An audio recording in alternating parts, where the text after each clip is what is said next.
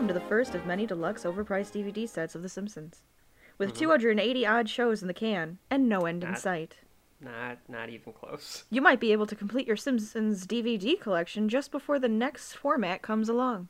There were like 2 or 3 now that they've, Thanks for buying. couldn't do it. What we have here are 13 crudely animated episodes first aired in 1989 and 1990, all spiffed up, cleaned off, and augmented with bells and whistles, bonus materials, and self-pitying audio commentaries. If Homer, Marge, Bart, and Lisa, and Maggie look weirdly off-model, if their voices sound spooky and different, and if the animation seems particularly glitch-filled, just remember this. We didn't know what the hell we were doing back then. But you know something? We wouldn't have it any other way. Macaroni. That's correct. I'm Kevin. And I'm Rachel. This is Shelf Life, a compendium of a brother and sister team going through everything that is in the zeitgeist of culture, be that movies, TV, video games, comic books, I said comics, wrestling, sports. Did I hit everything? I think so. Well, I don't know. There's like a million things that we could do with Entertainment. this show. Yes, yes, that's right, entertainment. We are entertainment. The point of this show is to figure out whether or not anything and everything has shelf life, meaning is it worthy enough to be on your shelf, digital or physical. In this case, very importantly, we have the physical copies of the beginning of one of the most important things in our lives. At least for me, I think for you as well, because now in this episode 3 of Shelf Life, we are delving into TV land. We're leaving movies, and we are going to for me personally, my personal favorite show of all time, The Simpsons. Yes. I don't know what to add to that. Well, I guess, I mean, Rachel, we grew up with The Simpsons. It was out before I was born, and then it was always on the TV. This is, and we kind of said it in the first couple of episodes. We started off a little lower stakes. We started off a little small. Why are we going full bore here? And we are starting our journey through television with our journey through Springfield in The Simpsons. I would say it's because you've got to start with the thing that influences everything else. And that is The Simpsons. Absolutely. Without The Simpsons, there is no King of the Hill. There is no Family Guy. There is no American Dad. There is no The Office. There is no Parks and Rec. There is no Community. There is no Rick and Morty. There is no Futurama. There is no any of them. Any of them. Without The Simpsons. It doesn't just influence animated shows, it influenced all of television. There is no Arrested Development, there is no Always Sunny in Philadelphia, there is none of that stuff without The Simpsons. I would wager, too, there is no Ratatouille, there is no Toy Story, there is no Wall-E, there is no Iron Giant, there is no Disney without The Simpsons. It is the influential spot of anyone our age, whether they know it or like it or not. And we're going to prove it starting by going through season 1. Now, that was a very bold claim, Kevin. Thank you. That was very bold. We got to have the hot takes on this show, and that's my hot take. I mean, obviously I'm being a little, hyperbolic and funny and over the top, but it's a very influential show for us. It pretty much defines the way that we talk and taught us how to be witty. Yeah, probably. And snappy. It was the base for the wit. Yes. It's the thing that goes through and is able to do a joke that is so esoteric and crazy and then do something like a fart joke or a burp, and everybody in the room can laugh.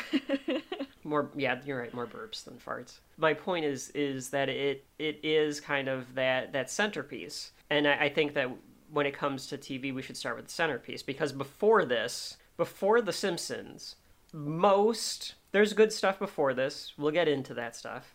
But most stuff from the mid-'80s to back on television was very, very much comfort food. It was not something that was to be thought of as thinky or higher art or edgy. There wasn't a lot of edgy material on television, right, because that's not what it was there for. Right.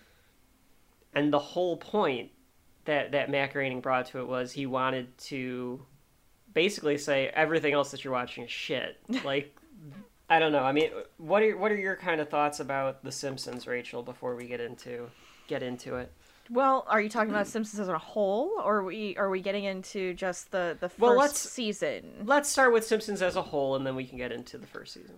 So, I mean, like I said before, we grew up with The Simpsons. It came out like a few years before I was born, so I guess that kind of tells you my age. But at the same time, it was on every time we were having dinner. I always remember having The Simpsons on, and it would be like just like that little 20-minute episode that we'd watch. And there always were those ones that you were excited to watch and see, and all the lines that you were like anticipating, especially obviously after you've seen them and wanted to watch the reruns.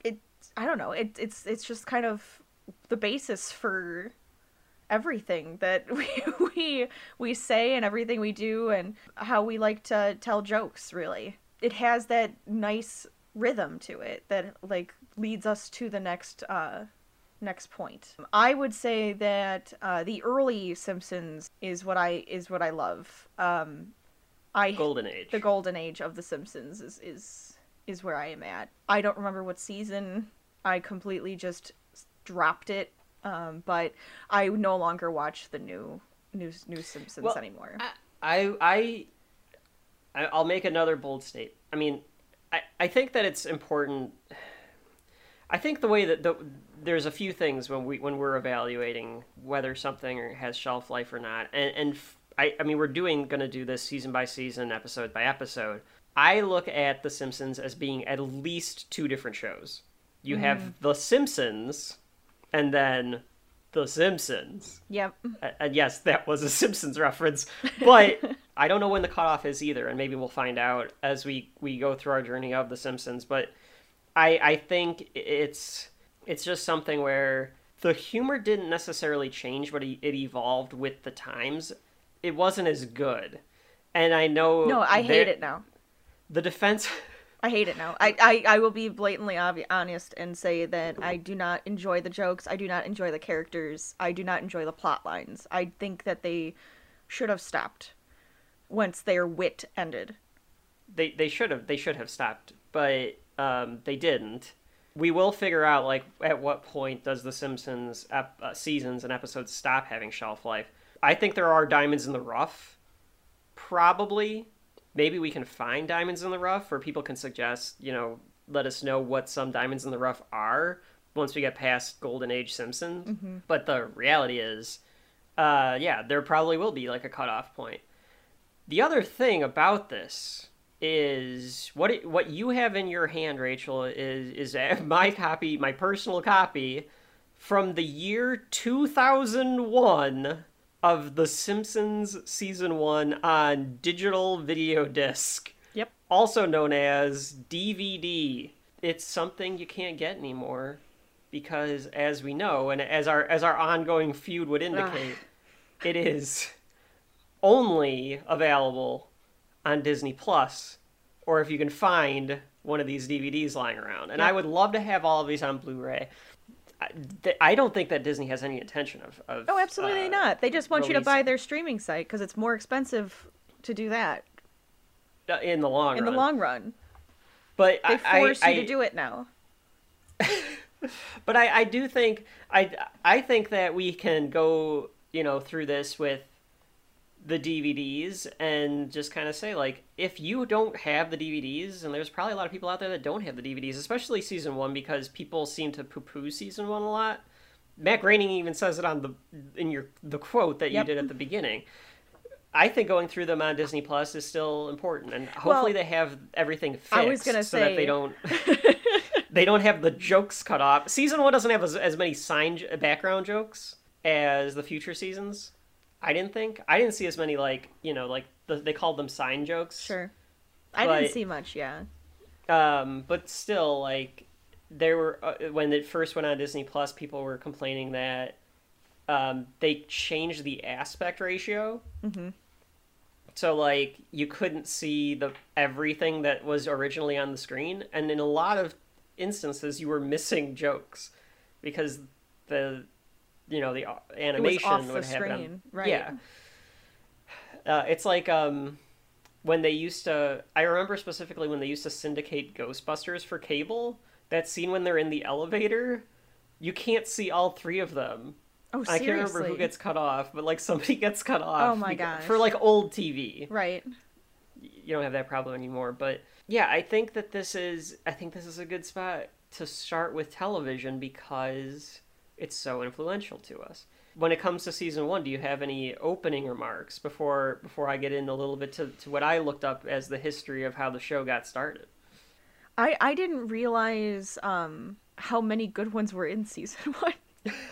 And like it's funny because you go back and you listen to it and you hear the old voices and you hear the old sounds and you see the old artwork A and lot of click clunk. I can't Yes. do it like, but like a lot Yes. of that noise anytime anybody's walking. It Yep. was very weird. and you see the old artwork and it's kind of just endearing. I just go, "Oh, this is where they started." And I really like that. I don't know why. It's just one of those things that it's like, "Oh, this is where it started." And there's some really good episodes in this. You know? So like going all the way back, there's like really good episodes. So, and I will say, I think the way that we'll do television, and this is our show, so we get to do whatever we want, and we can change this if we want to, because That's right. because we are, as we say, the truth, and whatever we want to do, we can do. Also, yeah, there are like 24 at least Simpsons podcasts out there that delve into things like how the animation works, and then some are just like going over the jokes or whatever. So yeah, this is definitely not something the world needs, is another Simpsons podcast. In fact, you can subtitle this Shelf Life, the TV Land, colon, that's right, another Simpsons podcast, as our, the subtitle of our journey through Springfield. We're still going to do it because we love The Simpsons. The Golden Age Simpson. When we say The Simpsons, we mean the Golden Age Simpsons. We love him. I'm wearing, you can't see him. Hang on, Rach, maybe I can get this up so you can see. I have my Homer slippers on. Yes. I don't have a ton of Homer and Bart stuff out. Oh, I got my Maggie.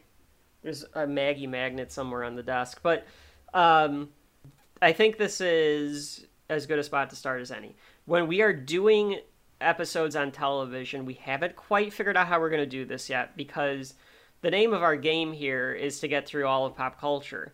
And even though Rachel and I have basically decided we'll do this until, for the next 50 years, going through 280 episodes of The Simpsons, because that's what Matt Groening had said on the box. So we know there's 280 good ones. Yep. Or 280 that we That's can get what through. we're starting.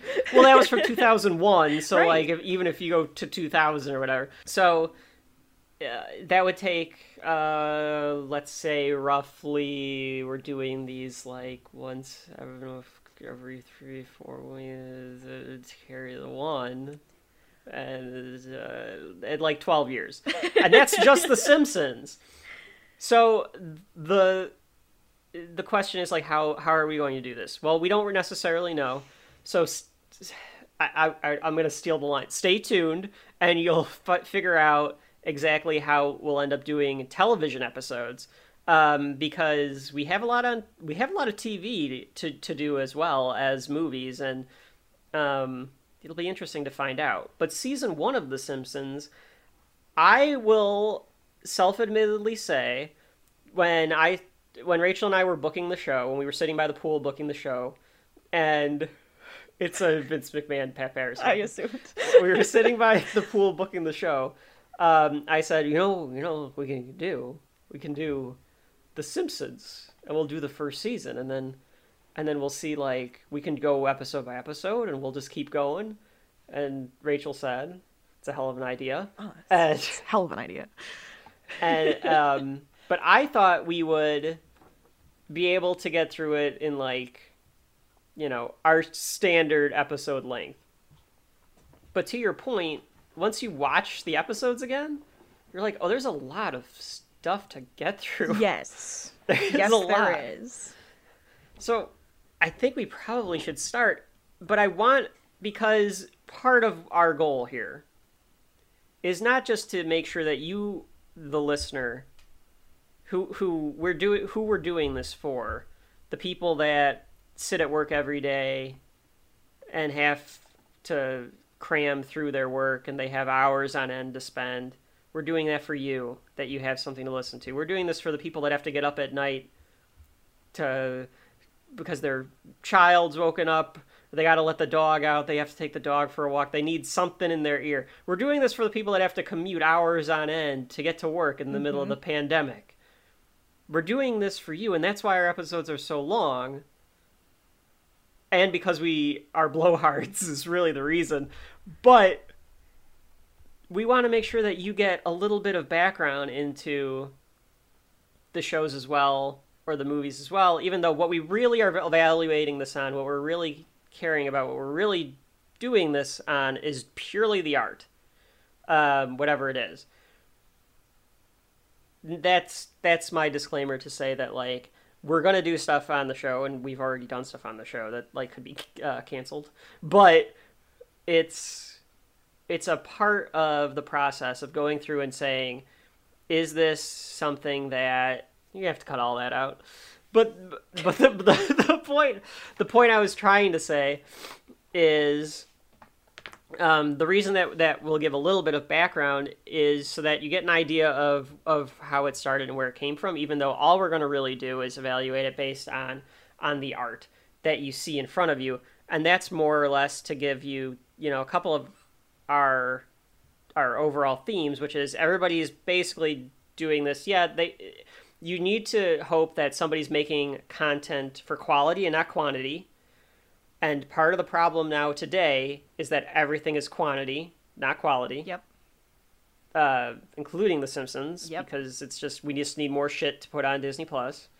Making sure that everyone understands that everyone that is in Hollywood or wherever else we go on the journey through shelf life is basically just trying to carny you out of what you find interesting.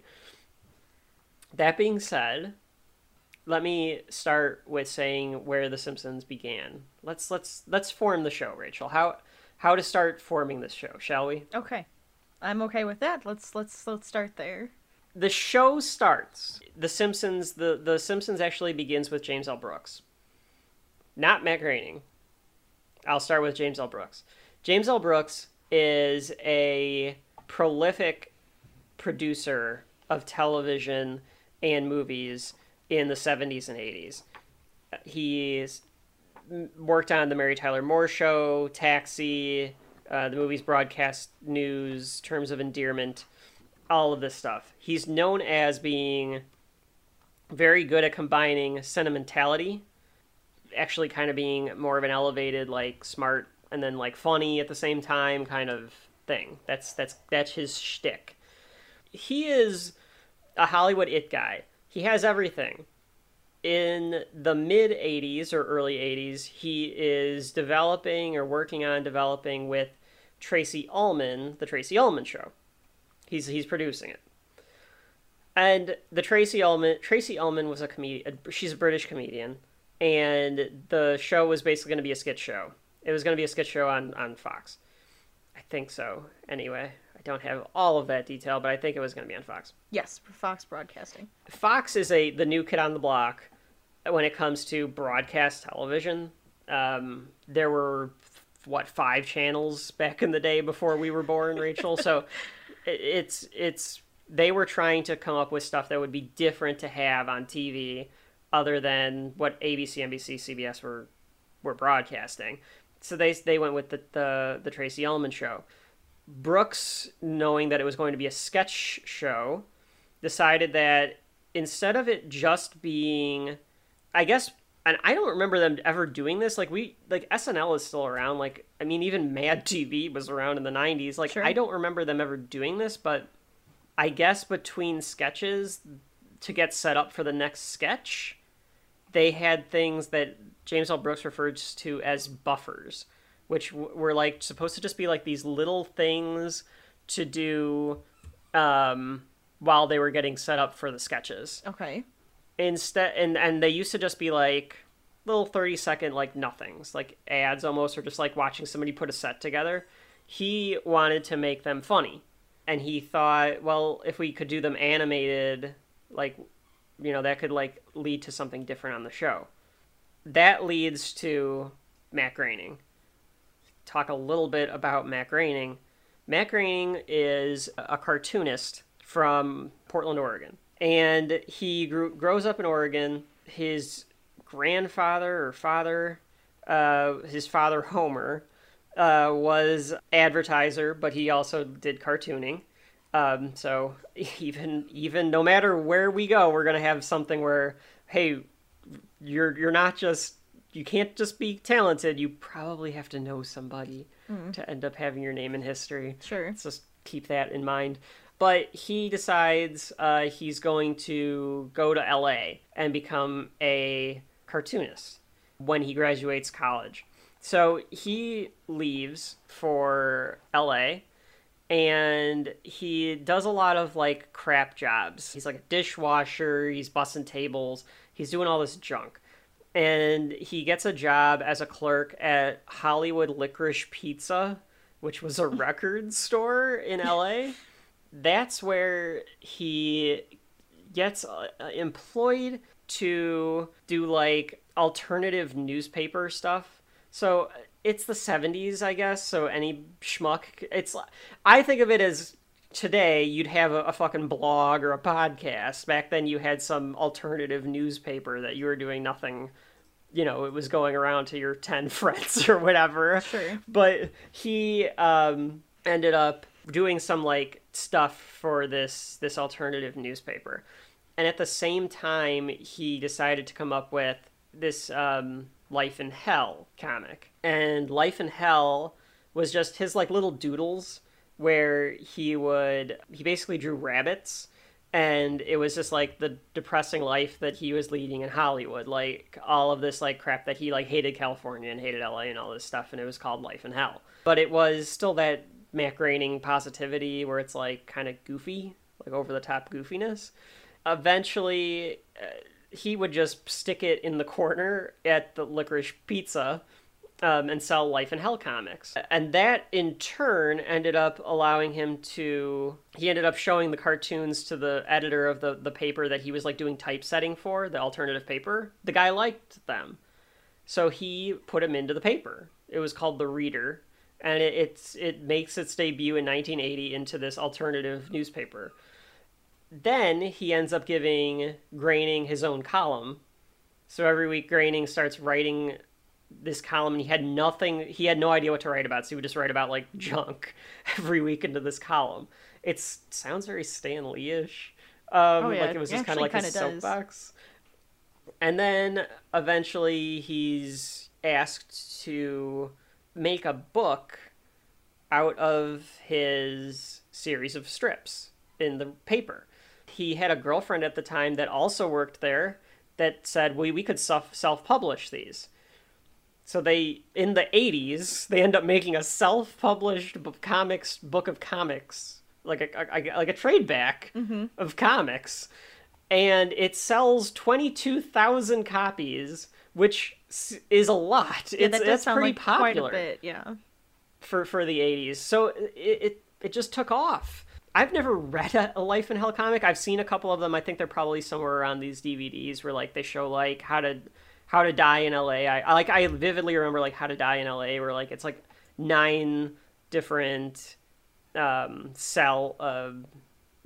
squares, and it like has like different ways to die in LA, and they're like kind of funny or whatever. But Groening has did Life in Hell comics until 2012. He did them up until then. But that's how he gets started. James Brooks has read the Life in Hell comics, and he likes them. So he calls Matt Groening and says, how would you like to get into animation? Well, it's James L. Brooks. You're not going to say no. So he goes to meet with James L. Brooks, and he realizes while he's waiting in the lobby, according to Groening, this is the story. All of these people have a story, right? Sure. But he says, I didn't want to give them Life in Hell, because if whatever this show was, if it doesn't work, if people don't like it, that's the end. He can't do anything else, because the Life in Hell comics is how he's making his living. Mm-hmm. And he thinks it'll tank the Life in Hell comics if it doesn't go well. So he decides to quickly sketch out and come up with this family of characters. He comes up with a dad named Homer, names him after his dad.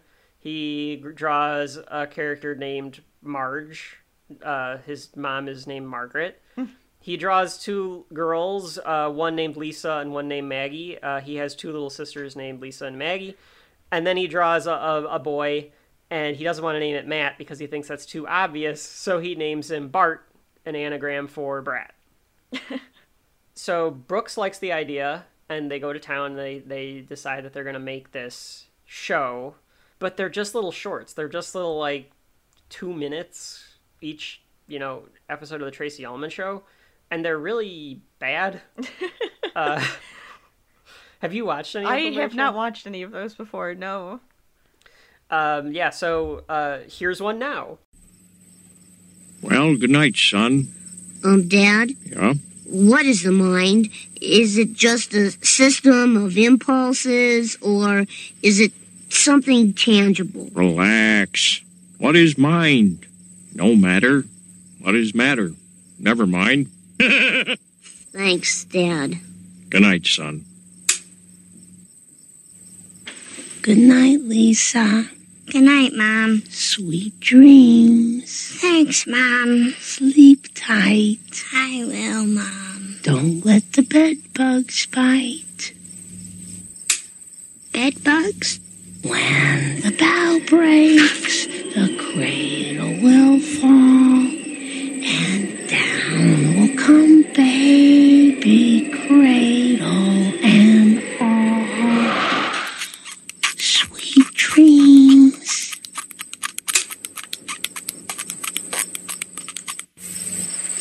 We may be the best parents in the world. Good night, dear. Good night. Dad, what were you saying, Dad? I didn't get the thing about the brain and the matter. Could you be more specific? All right, climb in. There's nothing to worry about. Now, everyone go to sleep. Good night.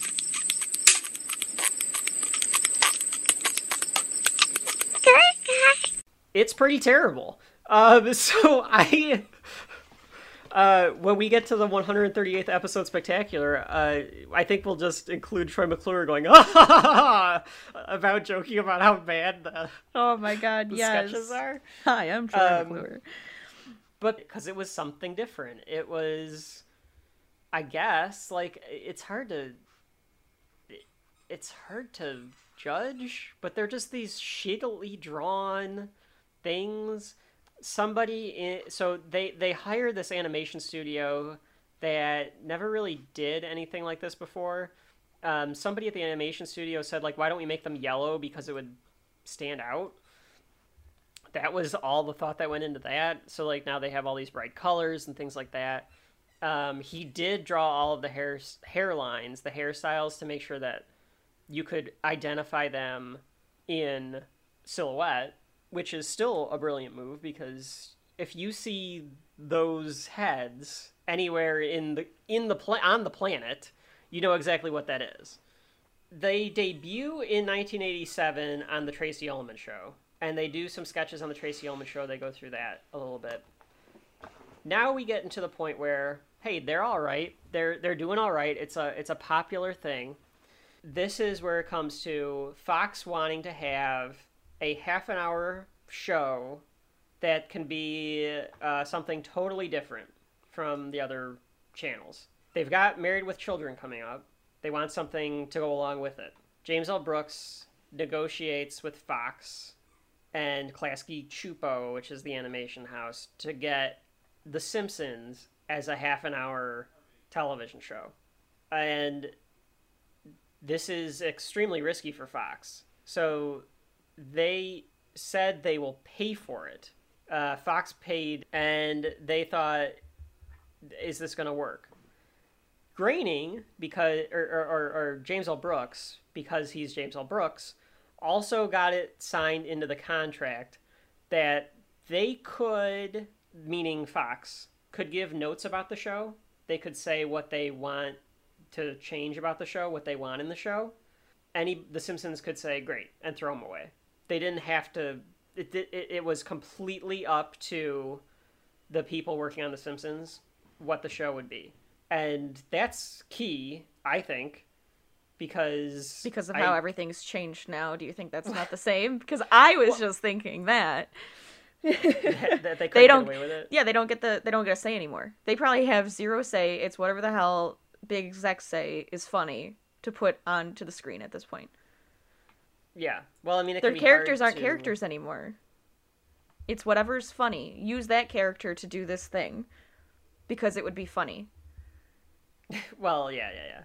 The manatee writing that yes, 100% South Park refers to, yeah, where it's just a manatee rolls a ball from one end of the tank to the other, and then whatever's on the ball, you just make a joke about. Yeah, exactly. Yeah. Well, I think too, like, there's a lot of pop culture in this golden age of Simpsons, but it's done in a way that it weaves it into the story, right? As opposed to just now here's a joke about. I don't know, Nicki Minaj or Cardi B. I was trying to think of Cardi B. Is it the one that goes, yeah, that one? Yeah. Well, I did a Wookiee more so than I did hers, though, didn't I? Hers is hard to do. You have to, like, have the like a perfect pitch to do it. I'm not even going to try. Oh, that one. You're just going to do this for the next hour. I'm gonna go from Wookiee to Cardi B every time. Yeah. It's the same thing. I mean, it's the same idea, yeah. So Fox says, okay, we don't have to do these notes. They start developing the show. So I mentioned James L. Brooks, and he worked on Taxi. He decides, well, you're going to need writers for this show. So he gets the best writer he knows, and that is Sam Simon. Sam Simon is the third executive producer on The Simpsons, and his name is on all of the television screens before we enter the episode at the start of the end credits. Sam Simon was a wonderkind. So to give you an idea, Rach, he was born in 1955. He died in 2015, but he was born in 1955. So he's 32 when he's gonna be the head of the writer's room for The Simpsons. Nice. His career is, again, he's born in Los Angeles. He's kind of a privileged kid. His dad's a lawyer and stuff. He wanted to be a writer and an artist since he was a little kid. His parents wanted him to be a lawyer. He was like, no, I don't really want to do that. He seems like the type of guy, and we'll get to this episode. I mean, add this to the list, but do you know that episode of Recess, Rachel, where the kid is better? They all have everyone on Recess has a niche, and then that kid comes along and he ruins it for all of them. I hate that kid. Like, I even understood the pains of that. It was just, like, annoying, because this kid always is better than everybody. Yes, I understand what you mean. I think he seems kind of like that kid, because, like, looking at his Wikipedia page, it's like he was on the football team in high school. He was a cartoonist for the school newspaper. Maybe he's just Delilah from... Well, that or he's just Delilah from the faculty. That too? So he's Lisa? He was named most humorous and most talented in his senior yearbook. And he did not want to attend college, but he did because Stanford said he had good grades and he was good enough at football that they'd give him a scholarship to do it. Jeez. So he went to Stanford and quit the football team after one day because he hated it. Which, Wouldn't that just make it so he has to drop then? well, That's like the scholarship he type probably thing. could afford it anyway. Oh, that's true. Rich father. And then he drew comics for the college newspaper, which is a theme for Simpsons writers because on the other side of the country are all of these Harvard asses that are writing for the National Lampoons that end up being the writers on The Simpsons. So if you want to be one of the top minds in the world, apparently you become a comedy writer for like the Ivy League schools. I think that's that has something to do with how you want to get your wit heard. You want to get your interesting insight into stuff heard is to make it funny. You do it through comedy, right? Yeah, absolutely. Not comedy like Jimmy Kimmel, like Stephen Colbert comedy. No, that and James Corden, like they're bad at like. There's no subtlety. Well, I don't know if they don't even write their own comedy. Those guys true. don't write their own comedy. Well, we'll get into that. And if they don't write their own comedy, they're not going to present it well. So the person who wrote it is the one that knows how to present it, and that's the person that would have the wit for it. There's going to be a couple people in the Simpsons writers' room that wrote for Johnny Carson. But they never met Johnny Carson. So to your point, they don't really know how the joke is supposed to go. So Sam Simon wanted to be in the art classes, but he was denied admission because he was not talented enough. Well, and he wrote in the Stanford Alumni magazine, he was told he'd be taking the space of a student who had more talent. Wow. So I kind of like learning about Sam Simon a little bit. I guarantee you he loved throwing that back in the face of the school. No. Yeah, definitely. Absolutely. So he graduates to become a sports cartoonist, of all things, for the San Francisco newspaper. Does a little bit of work at Filmation Studios. Does a little bit of work here and there for some different scripts. And the guy he was working for said he should write a script just to see if Hollywood would take it. So he writes a spec script for Taxi, which is the show that James L. Brooks is producing. Sure. It becomes a show. It's so good. He becomes a writer on the show. He's so good, he becomes the head writer of the show. Instant step walking up the ladder. So that's why James L. Brooks decides, I'm getting Sam Simon. And Sam Simon decides to assemble a team of writers he just sort of fucking finds. So it's kind of, when we get into comic book, particularly the Avengers, so many of the, like, you think of the new Avengers, Rachel, or think of, like, even Guardians of the Galaxy in the comic books. There's always that, like, here's the one guy, and then he just goes, I go find Spider-Man, and then I'm going to go talk to Luke Cage and Jessica Jones, and then I'm going to go talk to Daredevil. And I like to think of it that way. Like, if we were going to write the fake story of how The Simpsons was made, he just goes door to door getting all these Harvard people. There's even a heist episode in Rick and Morty, and I assume we're going to get to this at one point, and in that one, they go around collecting people, and it's, you son of a bitch, I'm in, and it's just every single one of them. Exactly. It's just the way that works.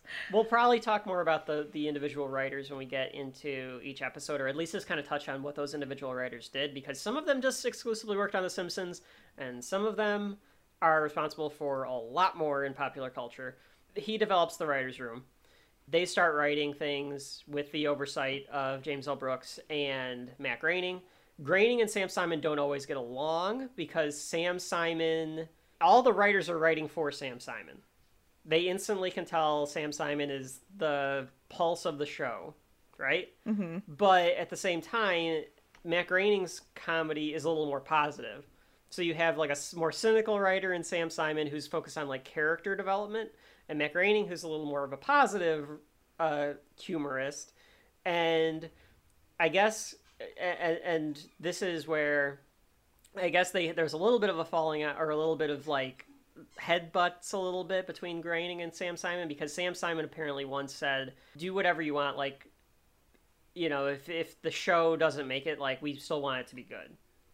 And he was saying it because for a lot of these writers, this was a big deal to them, and he didn't want them stressed out. He wanted them to just be loose and, like, writing something and make it enjoyable, make it fun, do what you think is fun. The problem is that Groening interpreted it as, who gives a shit if this show works or not? We are all going to have jobs because I'm Sam Simon. And Groening thought, well, no, this is kind of it for me. Like, this is either this works or it doesn't. He's all in, right?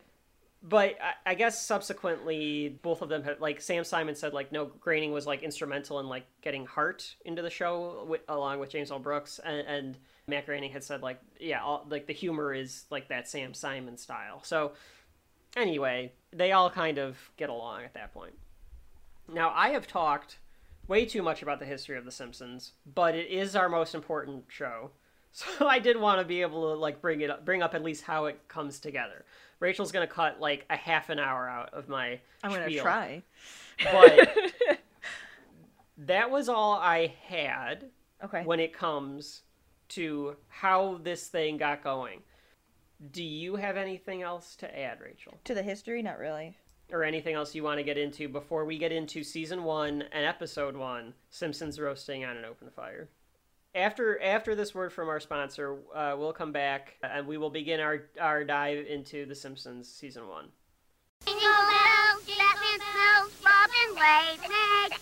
Are you tired of the same old Christmas shows?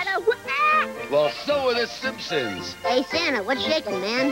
That's why America's funniest new family is starring in their very own Christmas comedy. When do we get paid? They're coming to save the holidays. Hey, little one, Santa's back. Oh, no! The Simpsons Christmas Special, Sunday on Fox.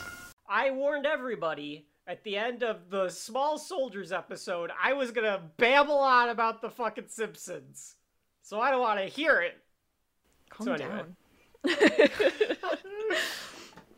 Yeah, I think we've got to begin with the idea that I popped in that DVD player. I don't know, Rachel. I hadn't watched these episodes in years, so it was nostalgic just to watch the DVD. Absolutely.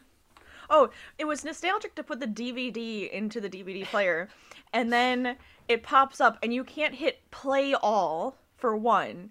The music just repeats over and over and over again if you don't change it at, like, right away. Mm-hmm. Yeah, they don't make them like they used to. I can't wait till we get to the season where there's, like, those funny buttons with Krusty the Clown, and it, like, spins, and it's, like, a little ass thing. You have to press it, like, 4 times to be able to watch anything. It's obnoxious. I don't know why they did that. Because they thought it was fun. Yeah. Because look at what we can do with this DVD. Exactly. So, where do we begin? Where to begin? Well, I guess I have a thing to say. The first episode wasn't supposed to be Simpsons roasting on an open fire. Mm-hmm. They looked at the art on the Some Enchanted Evening episode, and it was so awful that they asked if they could put Simpsons roasting on an open fire first instead, and redo most of the animation in the other episode, the first episode. Yeah, because it was supposed to debut in, like, September, right? And they had to basically redo it and, like, push the date back. Exactly. So it's I thought it was weird that they started on a Christmas episode. It's weird, but at the same time, like, I never knew that. No. Like, I probably knew that, but, like, didn't think about it. And it makes sense that you had these shorts, and then it's like, here's, like, the pilot episode is the Christmas episode. It's like, no, this is just, like, our special. We're just doing a special Christmas episode. And then it's like, hey, now it's a show if you liked the Christmas. It made sense. And right. It brought the characters in a way that I don't think Enchanted Evening does. Right. I think this actually does a better job of actually developing the characters right away for you. Yeah. And I think that's why, and we'll get into it, and we'll rank, I think we could rank these episodes. we could say if any of them individually have shelf life, or if the season as a whole has shelf life. I think this is one of the better episodes of this season for me personally. We'll get into it, but I think it's because they've had a little. This was not the first episode that they made, so I think they've had a little bit of time to figure it out. This is episode number 1 of 695 episodes of The Simpsons. At this point. as of this recording. Premiered on December 17th, 1989. Written by Mimi Pond and directed by David Silverman. David Silverman was like the head artist for The Simpsons, so he was like the head director, in quotes. I can't remember if he had like a different title, but this was the first time he was asked to direct something that was a half an hour long. I think he directed like the shorts. Okay. Mimi Pond never went on to do like a ton of different stuff, and this is the only episode she ever wrote for The Simpsons. Wow. I'm kind of surprised. Yeah, and it's such an important thing. Like, you wrote the first episode of The Simpsons. Exactly. I think she's said in interviews in the future that she didn't. This was not like an explanation that was given to her personally, but she heard through the grapevine that Sam Simon didn't want a woman in the writers' room. Ugh. Of course, we have to deal with that kind of shit back then. Still have to deal with it, but which is not good. That's so not gross. A good look. That's so gross. I mean, think about how much better. Like, the writers' room is nothing but Harvard guys. Like, they all have similar backgrounds. Having different points of view in that writers' room, how much better the show would have been even then. Oh yeah, it would have been much better, but they didn't think that way. That's not how life worked back then. No. But and again, another example of these people are not all perfect. A lot of them are all just Hollywood, what you think they are. Yep. So they're as much as we said Sam Simon is a wonderkind. Apparently, he had a little bit of a problem with women. So, hey, I'm always gonna say this. I might like the actual product, the art itself. I may not like the person in the background. I may not like the company in the background. I don't think we ever like the person in the background. It's true. But I'm just saying, as much as I might love what the actor did, I may not like the actor. I might not, like the director. It's just the way that life kind of works. Some really amazing things can come from really horrible people. The quote of the day by Rachel. This is the first episode, Simpsons Roasting on an Open Fire, and it begins with Homer and Marge and Maggie are driving on their way to the pageant. The voice. So, we didn't really get into it, but Homer is played by Dan Castellaneta and Marge is played by Julie Kavner, and they were regulars for Tracy Ullman. So Tracy just said, why don't you just use them? They're sure you can just use them. Nancy Cartwright and Yardley Smith, I think, came in. And then Harry Shearer, and you got all, Hank Azaria, a cast of great comedic voice talent. Mm-hmm. I think they just kind of came in, but that's how they ended up. And I don't understand. I mean, where Dan Castellaneta got the Homer voice? It's supposed to be Walter Matthau, and it doesn't sound anything like the Homer we know and love today. Right. But it gets closer as the It does, and it's kind of fun on. to see how everything develops and changes over time. Because everybody's voice, even, Ralph Wiggum's voice. And his whole, This is not Ralph. No, it is not Ralph. It looks like Ralph, but it is not Ralph Wiggum. But everything like that, it's just how it works. It's so interesting. So they are on their way to the pageant. I said the animation not quite there yet. It's pretty crude. It's so endearing,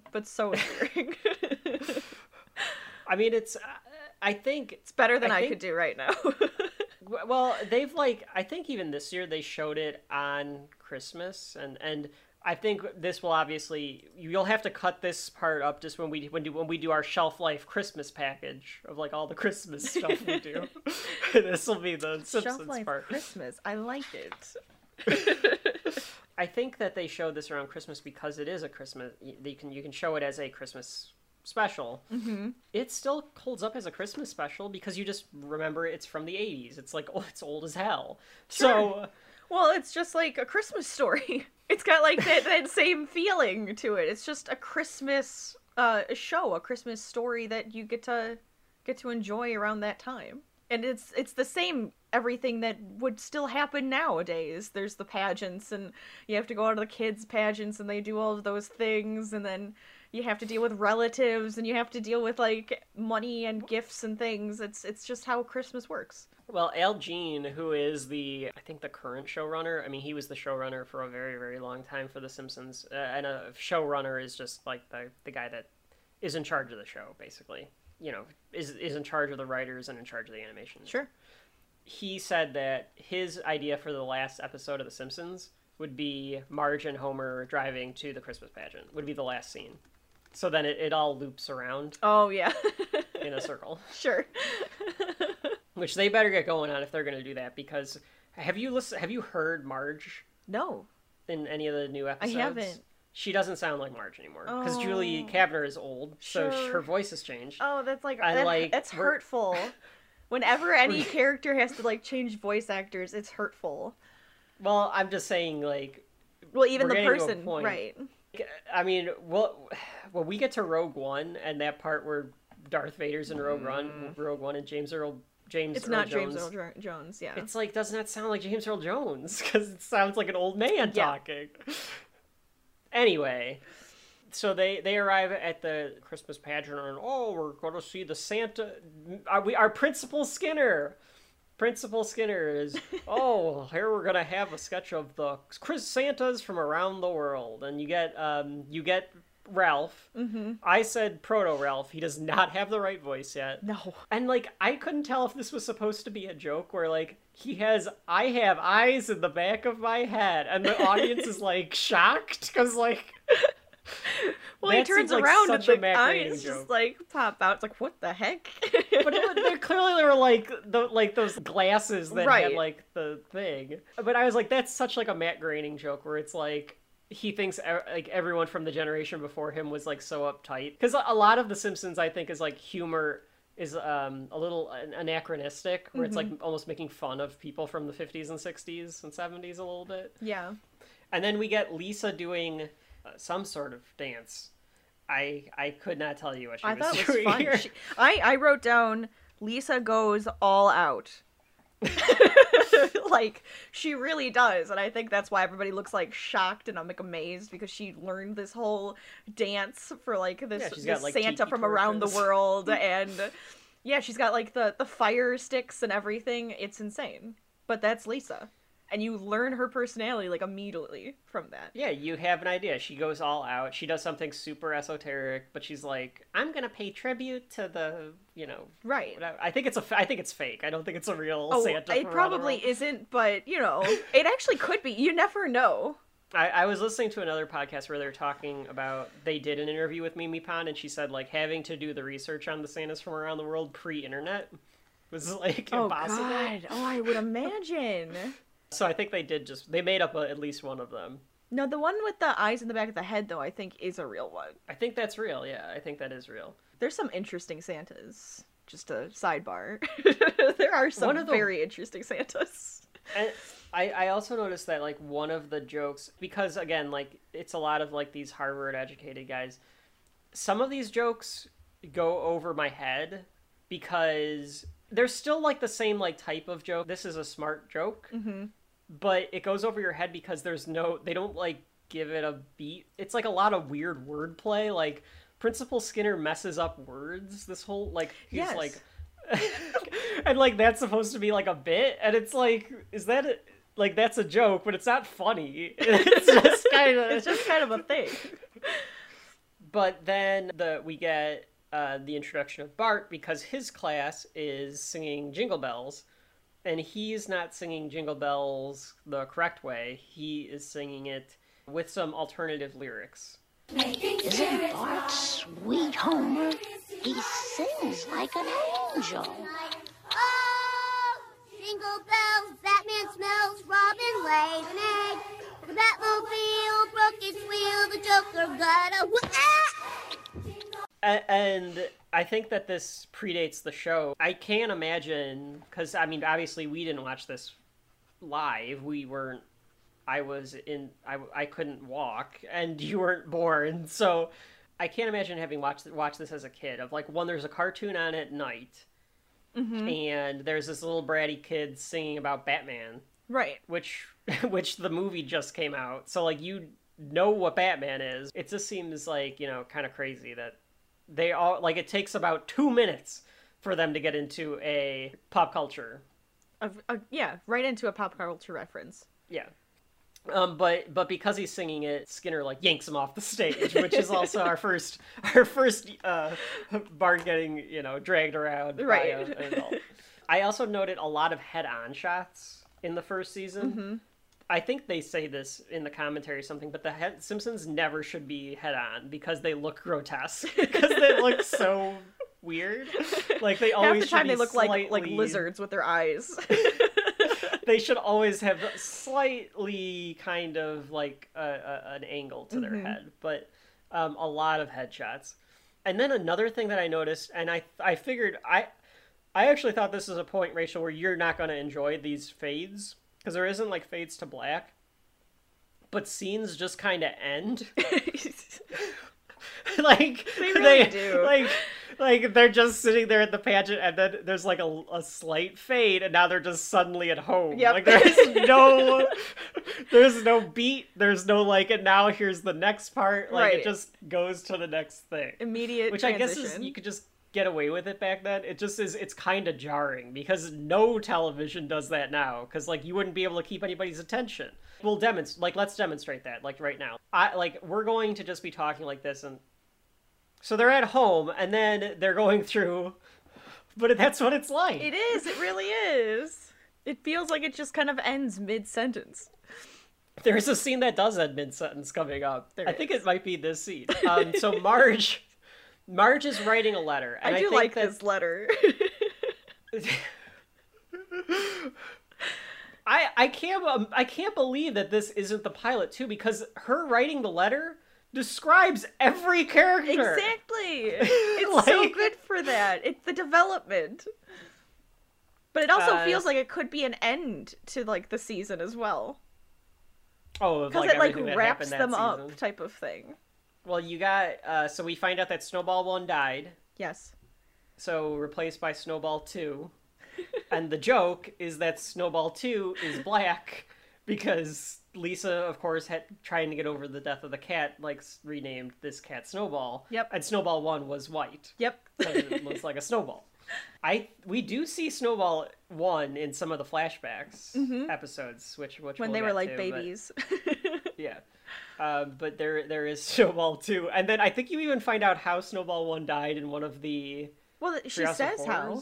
Oh, does she? An unfortunate car accident or something? Oh, It was like legitimate. She's run over by a car, yeah. I was going to add that I think in that episode, in the Treehouse of Horror episode, you find out that it was the mayor's brother. Oh, you find out who did it.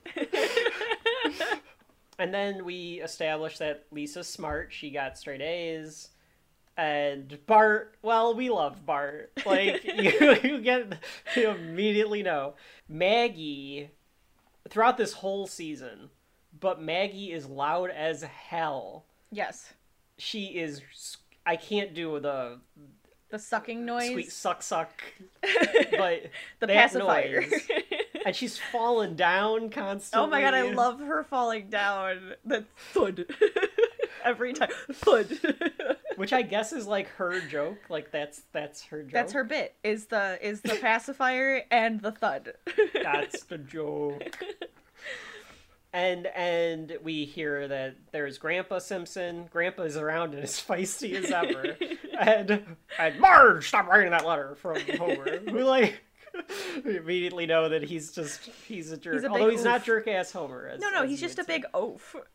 Yeah, no, I'm just a big kid and I just love Christmas so much. There you go, he describes himself to a T. So then the kids write their letters to Santa, and Lisa wants a pony. Yep.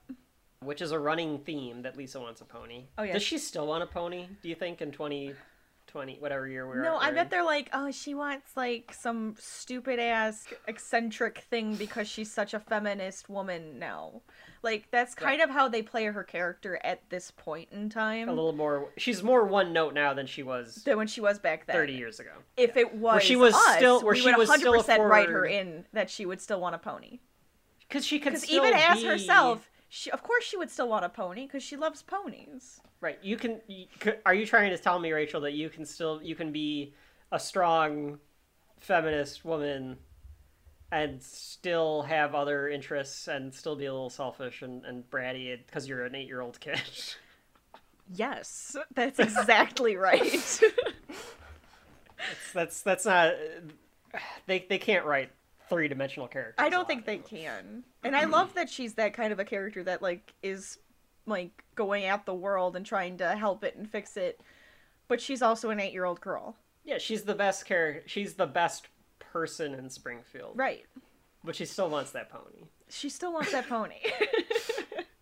And Bart wants a tattoo. Yep. Which comes into play later. But Bart, I can't do a Marge. These are like the voices are so distinct. I cannot do impressions. It's hard. It's hard to do them. I could probably just do the which we've done to our mom for 30 years. We'll get to the episode, but one of our favorite things is wear a sweater. I don't think that's a good idea.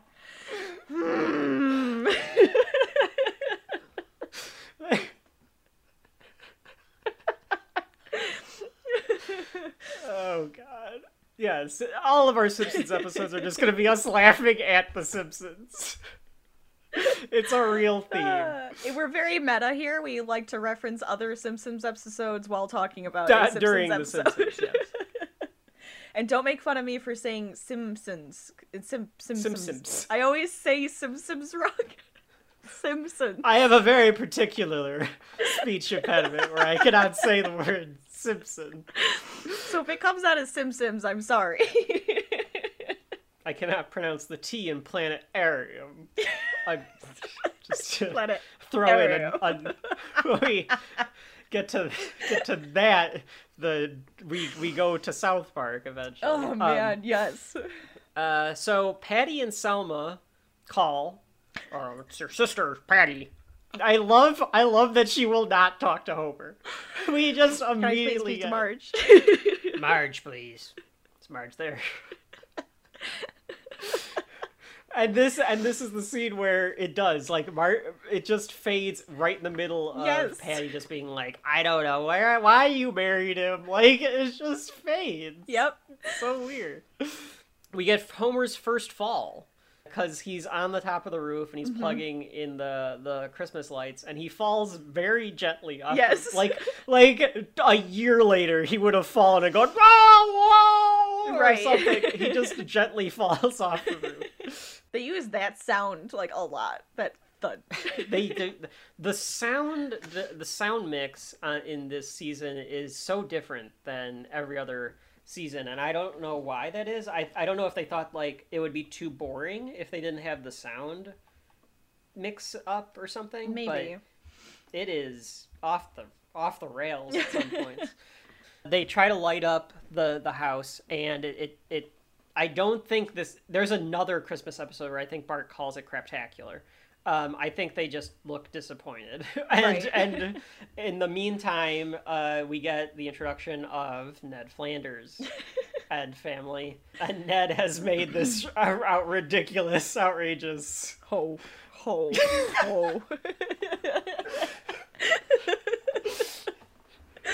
Oh, it's great.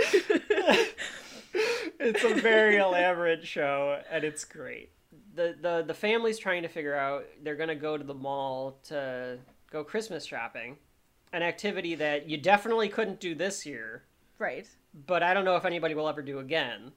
But back in 1989, what you did, kids, is you went to the mall, which was basically the internet but in human form, and you just walked around the stores. First, you had the Sears catalog that you'd go through the toy section and circle all the things that you Oh yeah, wanted we that did year. actually did do that. Yeah. And then we'd go to the mall. Yes. So that we could also buy presents for our parents. Mm-hmm. So That's yeah, right. always had the ads and then circle what you want. Put your initial next to it. Yeah, I think that is how It is how ads she do did that. it. Yeah. Yeah. That's wow. And they say we can't be nostalgic, but there it is. There it There it is. is. But yeah, I mean, so they're planning to go to the mall, and Marge pulls. She tells Homer to turn around. I don't know why, because I guess she knows Homer can't help himself because Sure. he's too impulsive. So she tells him turn around, and then she pulls the jar of Christmas money out of her hair. It's a perfect place to put it. So one of the interesting little tidbits is that Marge was originally supposed to be revealed to have that head of hair because it was going to be revealed that she had rabbit ears, and she was using the hair to cover up the rabbit ears. This was because of Life in Hell, because Life in Hell is rabbits. Sure. They abandoned that really quick. I'm glad they abandoned that, because that would have been awful. I kind of wonder if they were going to ever do a joke where, or like a runner where Marge takes stuff out of her hair all the time. Well, she does, though. Does she do it multiple times? I know she does it. I know she does it at least one other time, and I in cannot remember in when. different seasons. I have vaguely remember her always taking something out of her hair every once in a while, or even Maggie's hiding in her hair and stuff. That's the things I remember. Is Maggie's also wearing the starfish? Yes, outfit, yes. Right. That's one of my. I love it. The Maggie starfish. I've made one outfit. before. For our cousin's Maggie baby. in the starfish? No, I made the starfish a blanket for a somebody baby. to wrap their... Yes, it was the best. I loved it. Yeah, it's so good. It's so cute to see Maggie in the little starfish outfit. Very cute. So they go to the mall, and the joke is that it's they have to park in the very last aisle, aisle ZZ. Mm-hmm. They're in the itchy lot. I was about to say it. They've done this before. We're in the itchy lot. Remember, we're in the itchy lot. All right, part of We gotta stop doing this. Our Simpsons episodes are just one big circle jerk of every other Simpsons episode. I'm okay with it. I'm okay with it. Okay, as long as you're okay with it, then I guess we'll just continue. I mean, folks at home, if you're not okay with it, please let us know. But we're just gonna say we're gonna do what we want anyway. No, but definitely let us know what your first experience with The Simpsons is. I think that's probably a good. I would love that. Yes. What was your first episode? Do you remember your first episode? Type of thing. I don't, because I was a baby. I don't. Well, we'll get to it. I can't say I remember my first episode, but I can say that there are VHS tapes at Mom and Dad's house of me taping episodes because I thought it was for kids. And it's season 4 or 5 you can find on VHS at Mom's house. Oh, that's funny. So one of those episodes would have been my first. Probably the Stampy episode or something. Oh, man, the Stampy. We'll get there. Stay tuned. We gotta take our time. We have to pace ourselves. So the kids split up. No, Bart visits the tattoo parlor, and you get Dr. Marvin Monroe and the comic book guy had a baby, and it's the tattoo parlor. The guy at the tattoo parlor, this guy. And the name of the tattoo parlor is the Happy Sailor. I don't know if that's a joke. Oh my god, it is. Yeah. I didn't even think about that. It's Marvin Monroe mixed with 100%. 100%.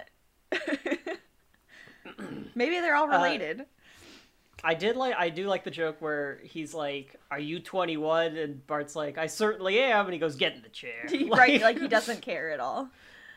We do get a little our first little cutaway of Bart thinking that Marge is gonna love the tattoo. He convinces himself in his head that Marge is gonna think it's a great tattoo. If I do this one, she's gonna love it. Yeah, because it says mother on it. Meanwhile, at the nuclear plant, we find Mr. Burns. And it's our introduction to Mr. Burns, who is the overlord and he's a Citizen Kane a take on Citizen Kane, which I guess is a take on William Randolph Hearst, but he's just supposed to be a billionaire tyrant. Right. And he announces over the intercom that there are not going to be Christmas bonuses for any of the unskilled workers, which includes Homer. And Homer was depending on the Christmas bonus to be able to get gifts. Sure. As you do. I don't know what it is about the 80s and Christmas bonuses, because, like, the Christmas Vacation, that is on the list. Yes. As a main event. It's the same plot. Right. Where he needs that Christmas bonus. I've never gotten a Christmas bonus in my life. I have. Really? Mm-hmm. We've given out Christmas bonuses. So maybe it just depends on the place, because, like, usually sometimes they're more. They're more like they're actually something, or like a gift like card, a thing, like a like thing, a thing yeah, versus money. Versus well, I'm thinking like back in the day, like check of money. maybe, like these yeah, guys are because, getting like a huge percentage of what they make make. it seem like it's like they bake it into their, like, this is part of my salary, so like dependent on the Christmas bonus, and it's like, no, like maybe you'll get something. Yeah. But I don't know. So I don't know if that is like a trope or if that was like a real thing back in the day of like the Christmas bonus. You got to get the Christmas bonus. Right. Marge finds, where's that Bart getting that tattoo? And she finds him getting the tattoo and is immediately like dragged out of there. But it says, he got to the H, so it says moth. Yep. Which, I mean, how much do you want to bet somebody has that tattoo now? Oh, I bet there's a lot of people with that tattoo. If you Google that, I bet that comes up. Like, there's hundreds of people that got the moth tattoo. Yep. Yep. Yep. Yeah, there's another people. One. Oh, yeah. Oh, yeah.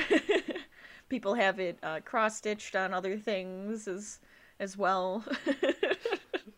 So that's iconic, right? Then that the moth tattoo, that's the first iconic shot of The Simpsons. Then I guess so. I would still think Maggie in the star. Maggie and the starfish is probably the first one. Absolutely. Yeah. And then, so Homer, because he knows he's not getting the Christmas bonus, is like, well, good, we've still got the jar of money. Like, oh, thank God for the jar of money. Yep. And but in order to get rid of the tattoo, Bart gets it lasered off, which I don't know if you could do in 1989, but they do it on the show. And I think you could. I think they did the lasering. The thing is like, you couldn't do it the second you got a tattoo. You have to wait. It was like in phases. Yes, and you have to. You only have to do like layers. It's literally like lasering off layers of your skin to get rid of the tattoo. Mm-hmm. Yeah, that's why I don't have tattoos. Well, I'm afraid I don't like needles, and I don't know what I'm gonna what I'll like in 20 years. I'm not gonna put something Pop on culture. my body. Well, Batman. Captain America. I don't know what you're talking about, Rachel. It's not like everything that's in my office right now is something that I think it went Winnie the Pooh. Oh, you would have a Winnie the Pooh with a honey pot. Yes. And then it went, Ninja Turtles, X-Men, Simpsons. I don't like any of that stuff. You could have had a goddamn sleeve of all of this stuff, though. That's how people do it. Somebody could, but I'm pretty sure when I turned about 8 or 9, I said, okay, that's it. That's what I'm going to like for the rest of my life. And here we are. Yep. So. And then I just ran down that rabbit hole of nerdy. No, you didn't fucking stop, and that's a problem. Stop. I still have it. Folks at home, when we get to her shit, this is all our shit right now, and we'll do some of my shit. When we get to her shit, I don't know what's going on. I will be if you're sick of listening to me talk, wait till we get to fucking Doctor Who. Yes. Or like any of your bullshit like Pokemon stuff. I don't know what Pokemon's the fuck not is really going me. on. Not you, but yeah. But I don't know what's going on. That's gonna be all Rachel Dungeons with and me making. Oh Christ on a tricycle! It'll be just me sitting here making Simpsons jokes while Rachel explains everything to you. So anyway, getting back to the Simpsons, we are establishing that the Simpsons, and this is a theme for the first few years of the Simpsons. It changes over time. Is that the Simpsons are making ends meet. Right. They're a family. Roseanne might have been on before this, but like they are not it's like Married with Children. It's a family that is not. They're not the Huxtables. They're not a family that doesn't seem like they're just well-to-do. Right. They don't have like that person that is making a very large salary. Right. They're on a budget for everything, and I think that was important to Groening and Brooks because it was like more relatable. It was relatable. It wasn't sugarcoating the fact that like anything, can't happen in this world. Now cut to 7 or 8 seasons later and Homer, Dad, give me $250. Okay. And just takes it out of his wallet and hands it to Bart. But that's still funny. And if you know the history of the show, that it's almost funnier. Right. Because like where it's progressed from. Exactly. But a lot of the plot of the first season and a lot of the plot of the first few seasons is the fact that the Simpsons don't have money to do what they need to do. It's more timely now probably than it was in the 80s, at least timely for the current because of the pandemic and everything. Homer goes home and he's ready to tell Marge that the Christmas bonus was taken away, but before he can, Marge oh no, we get the ow quit it. I love ow quit it. It's just such a good. Lisa and Maggie are touching the bandage where Bart had the surgery, and they're just trying to. I think they're doing it on purpose. Oh, 100% they're doing it on purpose, and I think it's Maggie's just copying Lisa. So Lisa's poking him to hurt him, and then Maggie does the same thing, and probably thinks it's funny that he keeps saying "ow." Ow, quit it. Ow, quit it. Ow, quit it. Ow, quit it. Ow, quit it. Hey, what's with this? Ow, quit it. Used to be a real boss tattoo. But Mom had to spend all the Christmas money having it surgically removed. Homer walks in and he's like, he does it too, because of course he does. And so Homer asks what happened, and they say like, oh, Bart, Marge needed to use the money to get rid of the tattoo. Right. And we get that weird Homer, oh, it's true. Like, it's the first, like, mental breakdown. Yep. This emotional breakdown. And you get the idea that, like, Homer, I think as the writers in Matt Groening describe him, like, he's a dog. Like, he's very impulsive. He doesn't think about what his emotions are going to mean before he does them. So it's just, oh, no, the jar is empty. And right. Christmas is ruined. And then he has to quickly save face to try to say, like, oh, yeah, the Christmas bonus. Like, well, because I don't think he doesn't want to disappoint his family. Yeah. So he doesn't want to tell them that he doesn't get the bonus this year. And he walks out in shame and sees, like, how much better the Flanderses have than the Simpsons do. And he's not sure what to do. And he's in bed with Marge, and you can tell he's gonna tell her, but he just can't bring himself to do it. So instead he's like, I'll do the Christmas shopping this year. Which, if you're, like, future seasons Marge would have been like, what's going on? Right, she would have questioned that one wholeheartedly. Like, there's no way. They're still, she's still innocent, so she doesn't question him and just gives the list to Homer. So Homer goes to the store to do the shopping and gets he gets pads of paper for Lisa. She'll come up with all sorts of things. Was that for Lisa or for Bart? I thought he got the pads of paper for Lisa. What was the other? No, for Bart. Yeah. You're right, for Bart. And then he gets pantyhose for Marge. Yes. And he gets a squeaky toy for Maggie. Yeah, I don't think we know what he buys for Lisa. Yeah, we don't know what he gets for Lisa. Or he forgot. Oh boy. Oh, that's even worse.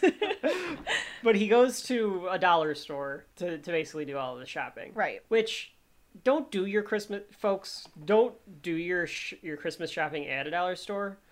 But I will defend dollar stores. No. There's some good stuff there. Well, of course. There's some good stuff at dollar stores. Yeah. It's not all bad. But probably don't get people gifts at dollar stores. Unless it's like a little, like... A little trinket little thing. Yeah, or like some candy or whatever. Yeah. But a little pick-me-up for somebody. don't, if you have children, don't get your children gifts at the dollar store. But they have, like, some toys and things, too. Yeah, if you're getting like a stocking stuffer... That's true. Like, I don't know. maybe. I feel like you're kind of half-shaming people that are poor. No, I'm not. I'm not shaming anyone. I am saying if you need to, there are other ways to go about it than getting your people something from the dollar store. I suppose so. You could make a cool crafty thing. You could make a cool crafty thing. Yeah, maybe Rachel, but yeah, maybe you can make a group of something out of the dollar store. All right, fine. Rachel is trying to prevent me from getting canceled. Hashtag Kevin too rich. So as he's walking out of the store, he runs into Ned and Todd. I think it's Todd. I can't tell the difference between Rod and Todd. I don't know if you're supposed to. Was he tall and like? No, he was short. He was the one that's Bart's age. Isn't that Rod? because the younger one is Bart's age, and then the older one is older than both Bart and Lisa. The wiki says Todd. Okay, so I'm gonna say it's Todd. Okay, so Rod is the tall one and Todd is the short one. Okay, so it was Todd. Rod and Todd. I think that's why they say it in that order. Okay. Rod and Todd. Although if you went Todd is tall, but anyway. That's confusing. Todd is not tall. Todd is tiny. I thought that Flanders was a bit of a dick here. Because he's like, oh, well, we'll just... Because all of the gifts fly everywhere, and he's like, oh, well, here's one, and here's this one, and this one's mine, and this one's mine, and he's like, they're all yours, and it's like, sure. I can't tell if I don't, I mean, what we end up learning about Flanders is he never would do this, but I feel like Flanders didn't realize I think he was showing up. He was a little naive to the dickishness of what he was saying and doing. Yeah, because he's the good guy. He's the busybody goody two shoes type of guy. But it was mean. It was a little mean. But I don't think he realized it was mean because I don't think he knew what the Simpsons were going through. Sure. But as we'll learn later, he only makes $41 more a week than right. $14 more than Homer. So yep. So Homer's depressed, and we go to Moe's Tavern. And it looks nothing like the Moe's Tavern that we're used to. Nope, Moe doesn't even look like Moe. Moe does not look like Moe. He's still ugly as hell, but he doesn't look like Moe. His coloring's off. He's still, what's a banana, Homer? Yeah, like, he still has sounds the like him a voice. little bit, yeah. The coloring's off, and I couldn't tell what they were going for with Moe early on, because, and I think I wrote it down a couple of times in my notes, it's almost like Moe is supposed to be, like, the wise bartender. Mm-hmm. Because, like, as opposed to, like, in later seasons where he goes, like, you've been sucking on a beer all night, like I can't stand to see you do like this, and, like, he gives him a candy cane. And I feel like if it was season 2 or on, Moe would have been like, homie, you know you owe me for that candy cane, right? Or like he would make him a pay little for bit more of a cane. grifter. Yeah. He seems to care a little bit more now. Barney comes in, and he's dressed in a Santa costume, which I thought it was funny because Homer's like, what's with the getup? And it's like, it's a Santa suit. Like, what do you mean? Yeah, what does that mean? But Barney has signed, and we get our first belch. It's not the belch, but it is a belch from Barney. Yep. So not quite there yet. We will document when we find the first belch. I don't know if we find it in this season, actually, but... I don't think so. So we get the Barney belch, or a Barney belch, and he says that he's signed up to be a part-time Santa at the mall. And Homer, he tells Homer to sign up. Homer goes because he decides, like, well, this is the way that I can get to get money for the family. This is what I'll do. Right. So he goes through a montage of training to be Santa. Ho, ho, ho.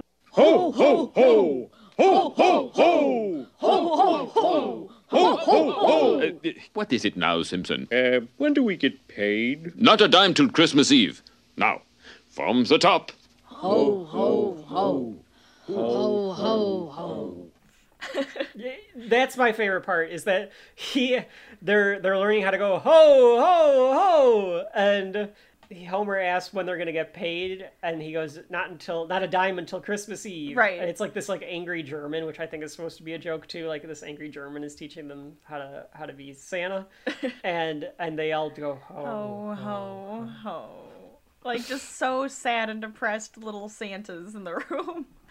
Homer gets home late because he's learning how to be Santa, or he's being Santa after work at the plant. So he's getting home late every night, and the one night he comes home and Patty and Selma are there. They almost make it seem like Patty and Selma don't live in Springfield in this episode. Right. Because, like, they're in town right now. They came to stay for Christmas. Or Sure. whatever. So I love that Homer does a shudder when Marge says that her sisters are here. It's such a good shudder. And the weirder part is like Homer or Bart and Lisa run to Homer's like going like Daddy, Daddy. It's like so weird that they call him Daddy, because I don't think they ever call him Daddy. I think it's that they're desperate. That desperate cry for Daddy as they're running towards him, like, please save us from Aunt Selma and Aunt Patty. You know what I mean? Mm-hmm. Yeah, because I mean Aunt Patty and Aunt Selma are they're stereotypical. I don't even know ants. how to describe them. They are the stereotypical squeeze your cheeks, rub my feet ants, right? Yes, we'll get to the episode where they ask Bart to rub their feet, because that's also a wonderful shudder. But then they basically demean Homer because they're like, doesn't seem like Christmas around here. There's not even a tree. And Homer's like, oh yeah, well I'm gonna go get one. He keeps going past all of these cheaper and cheaper trees. So you get some. These are like sign gags. I think these are very. I would visual count gags. these as sign gags. Yes. Yeah, like irregular trees, half price or something like Right. that is like. But he ends up like just going on somebody's property and cutting like a a tree forest down. preserve, and just starts cutting a tree down in the middle of the night, I barking love dogs when and everything. he brings it back and they're like, well, why is there a birdhouse on it? Like, It's an ornament. it's an ornament. This cuts to Homer working as, and I will say this, like, as much as Bart was definitely the sensation in season 1, and we'll probably talk about that as we go through the episodes, this is a very Homer-centric story. Absolutely. This is all about Homer. I think Homer's probably the main character now, and, like, over the course of the run of the show, he becomes the main character. Okay. Probably. But at the beginning, it was all about Bart. So it is kind of different that, like, this is very Homer. Although Bart comes into play now because it's Christmas Eve at the mall. Homer's working as Santa, and Bart is at the mall with Milhouse and Lewis, who is one of his forgotten friends. Right. But we do get to meet Milhouse. So Richard and Lewis were his two forgotten friends, and then Milhouse is the only one that stuck. Milhouse being one of my favorite characters of all time. Don't bring it up yet. Well, the only thing I'll say about Milhouse is, I have a picture sitting next to it. Luckily, sitting next to him at Universal Studios. There's a great spot at Universal where you can sit next to Milhouse outside of Quickie Mart. Yep. And then Milhouse dares Bart to yank on Homer's beard. So Bart gets in line, and Homer's trying to play it off like he doesn't know him, and then he yanks the beard off. I thought, like, in a future episode, Homer probably would have lost it, but he's and did like the choking thing that he yeah. Or something, but he's like, come with me, little boy. Right, like, he's trying to hold his composure at this point. Yeah. And he doesn't even get mad at Bart. He just explains to him that he, like, has to do it because he didn't get his Christmas bonus. Right. And Bart is like, understanding. Oh, like, understanding! It's crazy. It's kind of weird how, like, wholesome this little moment is for the two of them. Yeah.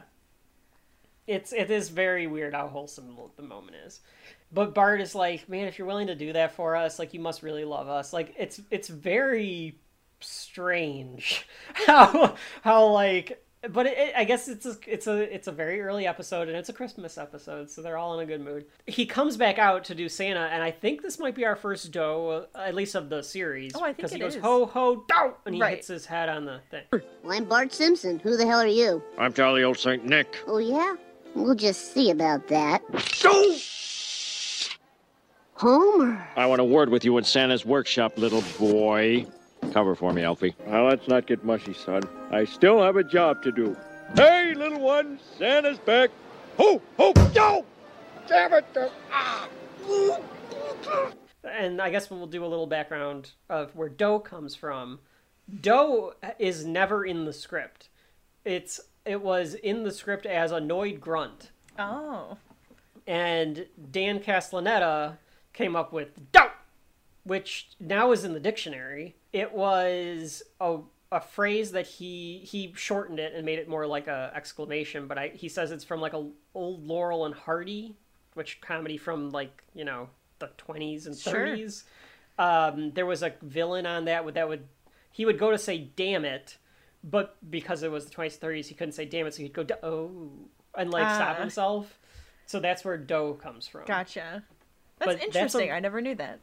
Mm-hmm. But that's a real thing. Doe is obviously a very real part of the English language now. So they go to get his paycheck finally. Now, I don't know what Homer's going to do with this on Christmas Eve at like 7 o'clock at night. Like, what are they just going to cash the check? Miraculously save Christmas and get everybody the presents that they wanted to. And like most of the stores are going to be closed. Exactly. So I guess maybe he was just going to say like, I've got the money, but we'll go shopping on after Christmas. I guess. I don't know. But it turns out that he only gets a check for $13. Ugh. They rip him off. They totally screw him with just a list of crap. Yep. And $13, like, obviously is not going to do anything. Not even in 1989. Not even in the Wayback Machine. Right. Barney's thrilled to have the $13. Wow, 13 big ones! That was a good impression. Oh, thank you. And let us never speak of it again. And he's ready to go to the track, which I can't imagine like going to the track on Christmas Eve. But yeah, that's another weird thing. That seems like it could be a family tradition. You know, we're gonna go gambling with each other. It is apparently for that father and son that are there. Yeah, like I guess like that we don't open presents until after the third race. But Homer doesn't want to do it because he's like, no, that's like too like shady. I can't do that. And Bart gives the speech about how, well, if he's learned anything from TV, and he lists a bunch of like different Christmas specials. It's like, well, this could be our miracle Christmas special. Yeah, this could be our miracle. Come on, Dad. This can be the miracle that saves the Simpsons Christmas. If TV has taught me anything, it's that miracles always happen to poor kids at Christmas. It happened to Tiny Tim, it happened to Charlie Brown, it happened to the Smurfs, and it's gonna happen to us. Well, okay, let's go. Who's Tiny Tim? So Homer decides to go. And Barney tells him, like, he's got a specific dog to bet on named Whirlwind. But he sees that Homer hears that, like, one of the dogs has been replaced with a dog named Santa's Little Helper. Right. And Santa's Little Helper is a 99-to-1 shot. But Homer's like, no, it's a sign. We have to. And yeah, it's one of those. If it was a Christmas special, you should be betting on Santa's Little Helper. But Bart is like, it's a coincidence. Like right. He's trying to tell Homer, like, knows. no. Like it's not. It's not. And but Bart, like seeing his dad like desperate, is like, okay, Dad, like go ahead and do it. Like it's kind of a sweet little like it's. What do we have to lose? Right. In the meantime, the family's trying to wondering where they're at, and they're watching the Happy Little Elves. Grandpa's over. They're watching the Happy Little Elves. This is where you get a Lisa moment, Rach. Yes. Because this is when she tells Patty or Selma, I can't remember who, that she does a very intellectual soliloquy about how Homer is like still her father figure, and exactly. And she looks up to him. But she loves the Happy Little Elves. Both sides of Lisa, right there. Right. Exactly. So Santa's little helper is not good at racing. He comes in last. And Homer goes, "No!" and is like all upset about it. I did like the joke where they're like, "Let's go, Dad," and Homer's like, "Let's wait until our dog finishes." And there's like a 5-second beat of nothing, and then he's like, "All right, let's just go." Oh, like he it's like still how didn't bad finish. Santa's little helper is. And then here come the tears, Rachel, because they're out in the parking lot looking for A winning ticket. tickets, Yep. which is very pathetic. But Homer can't. He feels like he can't go home. Barney comes by and he's with some woman. I guess he just picked some woman up. He won a lot of money. He won a lot of money, and so he leaves. But the owner of Santa's Little Helper is pissed that like he sucks at racing. He just ditches this dog. It's so sad. Which I mean, obviously, is a problem. Yep. I don't think greyhound racing is a thing anymore, but it shouldn't be if it is. It was. It may be always in some areas, but I'm sure it is somewhere. But it's so. I don't know. I don't know how they treat them. Maybe they're treated well. I can't imagine that they're treated well. I doubt in 1989 that they were treated well. Right. And he jumps right into Homer's arms. Beat it! Scram! Get lost! You came in last for the last time!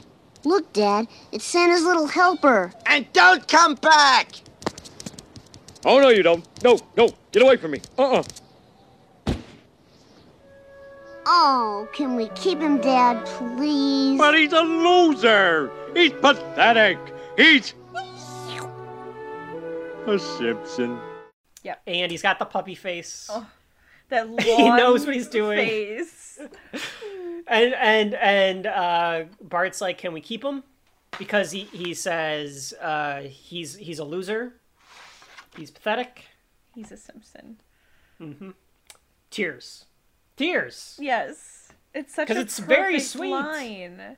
And when you know where the Simpsons go, and the fact that they've been around for 32 years or whatever it is at this point, it's like now the family's complete because now you got Santa's Little Helper. Right. Do you need a second? I'm gonna need a second. But yeah, so they come home. Homer's ready to like tell the family that like he messed up. But before he admits to it, and then as he's admitting to it, Bart kind of interrupts him, and he's like, "We got a dog." Yeah. and I do think it's funny that for the end of time, because The Simpsons will never end, is that now they have this dog with this horrible name. They can't do anything about it. I think it's great. You know, it's like it's such a wordy name. Yeah, Santa's Little Helper, but at the same time, it fits so perfect, and it just sounds like a name now. Santa's Little Helper. That's all it is. Yeah, you would never have thought Santa's Little Helper should be the name of the dog, but here No. it is. So now they have Santa's Little Helper, and Bart's like, well, if he runs away, we'll be able to catch him. So and then it does like a freeze frame like picture of the family, and they're all there. And they're all happy, but they're all happy, and like even Marge says this is the best Christmas ever because she's like happy that the family feels more complete. Yeah. Then it ends with them singing Rudolph the Red-Nosed Reindeer.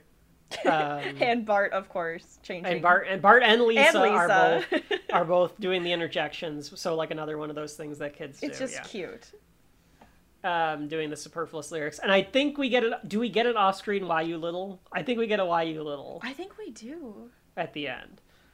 So our first Why you little, where I can't remember if you can hear Homer strangling Bart at that point, but probably not yet.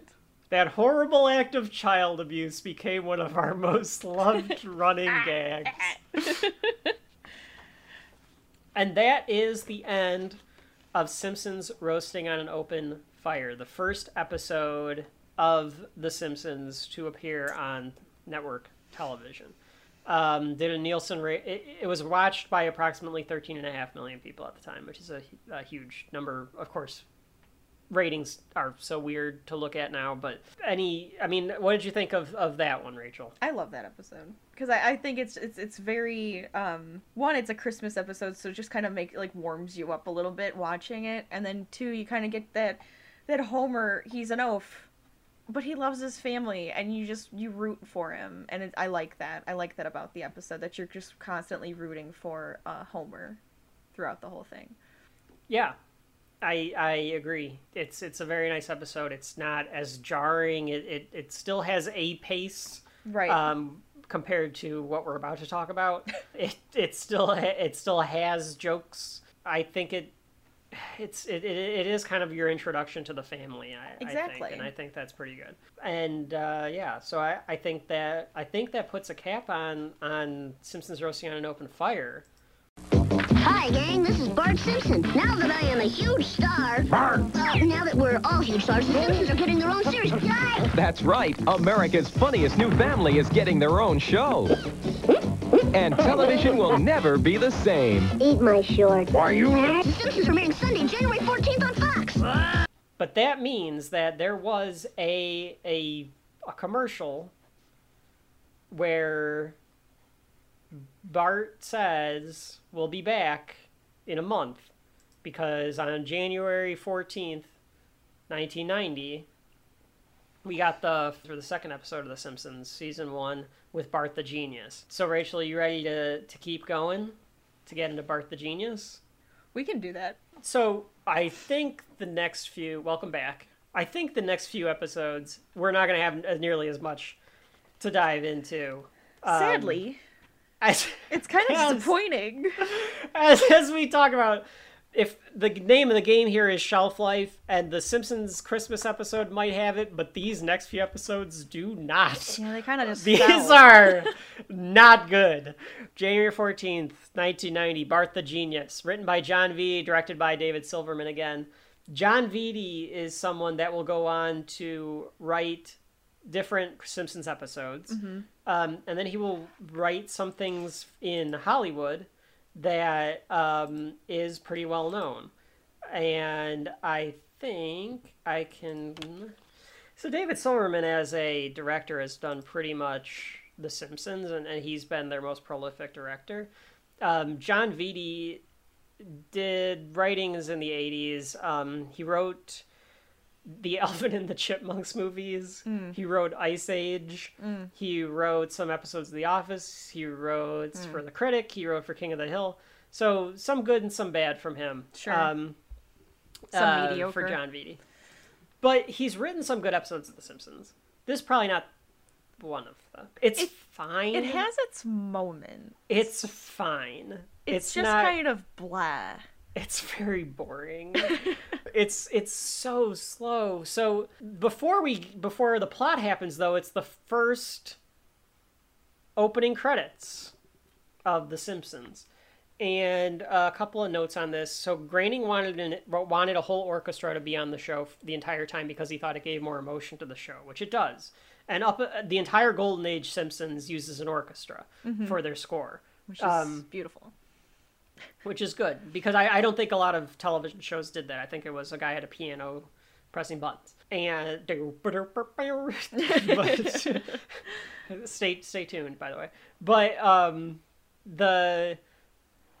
the other thing about it was that you've also got, for the first time, the Danny Elfman theme of The Simpsons. So they apparently gave Fox or whoever gave Danny Elfman a bunch of snippets of like thoughts for what to do, and it being The Simpsons and it being Danny Elfman. You don't tell Danny Elfman this is what the theme's gonna be. Sure. Like Danny Elfman, for those of you who don't know, Danny Elfman is one of the best film composers ever. He's done Batman. He does all the Tim Burton stuff. Batman, Beetlejuice. He did the Sam Raimi Spider-Mans. He's done a bunch of different scores, and it's all very kooky scores. Sure, yeah. Don't you think it's good? A lot of syncopation. Apparently, Danny Elfman was like, I'm just gonna make my own. And he came up with the theme, and Groening liked it because it had a syncopation that really couldn't be duplicated. He thinks that like do do do do do do do is very hard to. I don't even know what time The Simpsons score is in. It's impossible to figure out what the beat is, and I think that's the part of the beauty of it. Yeah, it's a little wacky. It kind of I think it's a good representation of the family, though. Yeah, absolutely. And the world that you're about to get in. Yeah. And it introduces you to the world. You got the clouds parting, the Simpsons. It's not quite right. No, not yet. It's a little jarring, actually, because it's not quite the font that you want it to be. Yep. And the clouds are too real, which apparently was done a little intentionally because you're supposed to be entering the world. You're entering from the real world to the animated world. They realize you don't need that. No. And like a cloud is covering the ONS Yep. in Simpsons, so they're the Simps. It's like that's such a heady, stupid joke. But then you get this long opening sequence. I actually like the opening sequence. It's much longer than it used to be. They actually What do you mean? They took out a couple things in later on in future episodes. seasons or even episode. Well, no, they left it in for most of it. There's always the Bart writing on the chalkboard. Mm-hmm. Lisa's always like in band practice, right? Yeah. But we don't usually get her on the bicycle with all her books and things. That's right. And the books. Yeah. and you don't usually get the people at the bus stop running away. Those are the two things I noticed that I was like, those were taken out. I remember them. I like the way the books. I love the books movement, like an accordion. Yeah. But it's one of those things that you notice. But this is the first where, and Groening thought that it would be better for the animators because it would be less animation that they'd have to do each episode if they had a long opening credit sequence. Mm-hmm. But it was also a chance for them to make more jokes. So this is what The Simpsons is known for. You get a chalkboard gag and you get a couch gag. Yes. At the beginning of every episode, and they're different every time. And again, this is one of those things where, like, before our time, that realization that there'd be a different gag was probably pretty fun. Yeah, like just crazy like kind of like, like, oh, this is neat. They're changing it. And there aren't many shows that do that now. Like Futurama does a different gag. They do something on the board every time, or something like moves by. But that's because it's graining. Mm-hmm. I don't know if there's any other show that does like a different gag at the beginning of every episode. I think. Well, it's really not sure. a gag, but Game of Thrones builds their world. Game of Thrones goes to the different world, to where you're going to go that episode. Yeah, that's true. So there's that one. That's a comparison. So Simpsons and Game. Well, I mean, what else do you want? For us, it's the Simpsons and Game of Thrones. Yeah, I'd have to find out if there's any other ones that actually change up the opening sequence. That'd be interesting to find out. So the chalkboard gag, the first ever chalkboard gag, is "I will not waste chalk." And the couch gag is they all squeeze Bart out of the couch and he pops out and falls. But the fun thing is with that too is he pops out and then it goes to their TV screen, which it always does to show the credits, and then he falls. And that got me. I actually laughed when that happened because I forgot about it. The show starts with them, as you said, Rachel, playing Scrabble. So they're playing Scrabble and they need a reason, of course, for them to, they couldn't just have them playing Scrabble. They need a reason for them playing Scrabble. They're playing Scrabble because Bart has an IQ test the next day, which is, I don't think I've ever been given an IQ test. Not by the school. Folks at home, write into the mailbag. Let us know if you ever had an IQ test at school. I'd be interested about that one. The one that comes in season 3 where they do the test to see what job they should have. The IQ test I haven't seen, but I don't think I had to take a test to see what job I should have either. I did that. You did that? Yes. Do you remember what they told you should be? Don't tell the folks at home what you are, but do you remember what it said you should be? It said I should do something within the science or field, science or mathematics field. I don't remember ever taking it. I don't remember if well, it was the stupid part to me was or wait, what was the actual thing? I feel like it said, I don't remember exactly what it was now. I really wish I could though. No, but yeah, it was like a science or math thing, I think is what they were trying to tell me to do. It was all the way back in junior high. That's when they had us take it. I don't remember ever taking one. I just remember looking at it with friends and being like, oh, what does yours say? And it was kind of just dorky and stupid. I have taken the Wonderlic test with the guys, which is What's that one? That's the one that they make people that are joining the NFL take. Oh, yes. I remember talking about this. Oh, this should be an episode. Maybe there'll be a more appropriate show to talk about taking the Wonderlic test. Oh yeah, you're gonna have to. Yeah. We'll have to add this to the list. Add that to the list. Yeah. So they're playing Scrabble, and this is the first time that you get the indication that Maggie is the smartest Simpson. Maggie is smarter than Lisa. She's smarter than everyone. She's made E = MC squared out of her block. It's subtle though. It's right. subtle, and you might have missed it if you weren't really paying attention to what she was stacking. Yes, and the characters, in my opinion, are different. Like, Lisa is they're both intelligent, but their goals are different. Lisa wants to save the world. She wants to be an activist. She wants to do right. Mm-hmm. Maggie is, like, the world had its chance. You can tell she's going to do whatever. She's going to be kind of selfish with her intelligence. A little bit, yeah. She knows more like Homer. She takes after Homer a little bit more. She's smart, but she's still going to do what she wants to do. Yeah. For herself. Right. I mean, we're making assumptions about a 1-year-old baby, but you'll see it later on. It's not much of an assumption. Yeah, you see it later on. She also does, but she also does. But she gives a shit about everybody. She does try to save the world later on too. She does. You're right. So, a few times actually. So we'll get into that. She's got a lot of self-preservation. But we'll talk about that. So. Homer has the word oxidize in front of him, and he's like, "Oh, who could make any word out of these lousy letters?" And it's just oxidize, which is the joke. And the joke is that they're all bad at it. Like, they all have like 2-letter words, and I think this is where I learned what an id is. Because Lisa puts the word id, and like she has to explain it. Bart doesn't want to play anymore, so he puts down Quidgibo. Quidgibo. K-W-Y-J-I-B-O. 22 points, plus triple word score, plus 50 points for using all my letters. Game's over, I'm out of here. Wait a minute, you little cheater. You're not going anywhere until you tell me what a Quidgibo is. Quidgibo. A big, dumb, balding North American ape with no chin. And a short temper. I'll show you a big, dumb, balding ape. Uh-oh, Quidgibo on the loose. And a short temper. Because apparently Marge was very wise to what Bart was saying. And this is another one where it just fades to the next scene, where it doesn't really establish anything. Yes. They mention on the commentary, because I listened to the commentaries, that Quidgibo was actually the first computer virus that somebody got arrested for giving out was called the Quidgibo virus, or he that's what he called it. So there's your first contribution. A lot of people will take viruses from like pop culture references. Yeah, it's very funny. Well, and The Simpsons was like probably one of the first shows that like people on the internet back then were trying to like look at all the stuff that was going on in the background and all that kind of crap. Sure. So we go to the school. Bart is, as Martin puts it, defacing school property. Oh, Martin. The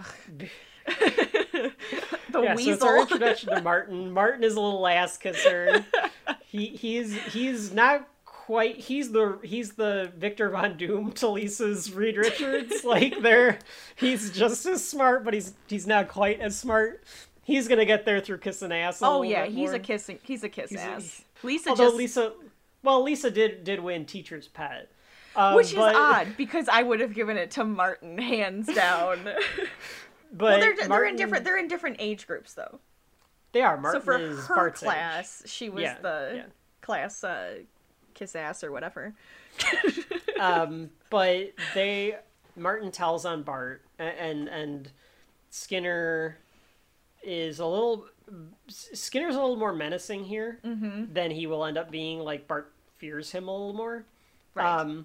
So Bart gets in trouble for putting "I am a wiener" in graffiti and a picture of Skinner on a wall, which becomes a running gag too. You'll see it like randomly in other episodes, or do you really? Yes, or in like the video game and stuff too. It shows up. Oh, I did not realize that. I did not know that. And he spells wiener wrong, but W-I-E-N-E-R could be an ethnic variant. we go into the class, and Martin tries to tell Bart, like, I'm sorry, I was just trying to defend the school against that, defacing school property. And Bart tells him to eat my shorts. So this is the first time we get eat my shorts. Okay, I noticed, speaking of Bart's vernacular here, okay, a few of the things I noticed was, man, constantly throughout this season. That's 1990 for you. Man, oh, jeez. I just was like, okay, I'm glad that went a little, but it was the way he said it. Don't have a cow man, right? Is fine. But he would go, don't have a cow man. It was so whiny and nasally. So you're trying. So Nancy hasn't quite figured out how to do the Bart voice yet? I think so. So Mrs. Krabappel comes into play. Mm-hmm. And of course the joke being that her name is Crabapple, which is a reference to the Little Rascals because the Little Rascals teacher was Crabapple. But I don't even know if it's not, it's Crabapple, but it's not spelt Crabapple. Right. Well, it's like K, you're supposed to. Yeah, well, but Crabapple was Krab. Oh, yeah. But Crabapple, it's not quite spelt that way, so it's spelt, but I'm gonna say it because I can't. I've been calling her Crandall. But the whole joke here is that Krabappel is the way that her name is pronounced. Right. She's done by Marsha Wallace, who passed away several years ago. Very recently, there was a tribute episode for her on, and I think it's supposedly very touching. So okay. I have to check that out. She is Bart's teacher, and as you could imagine, she doesn't think much of Bart. But Martin being Martin, reminds the little wiener he is. Krabappel that he's supposed to face the window while taking tests so he doesn't cheat. Okay, but here's my question. Why the heck would that help Bart at all? He's looking now outside, which is very distracting. So, and he could easily just turn left and copy off of Martin. Like, it's right there. Well, because Matt Groening being Matt Groening, I'm sure this was something that it's probably that something that kids teachers do. 60s. I just think it's stupid. And it doesn't do any service to the kid that is a troublemaker, because to your point, it's just going to be more distracting, so that kid's never going to catch up. No. Learn how to do what teachers did when we were kids. You take 2 folders. Yep.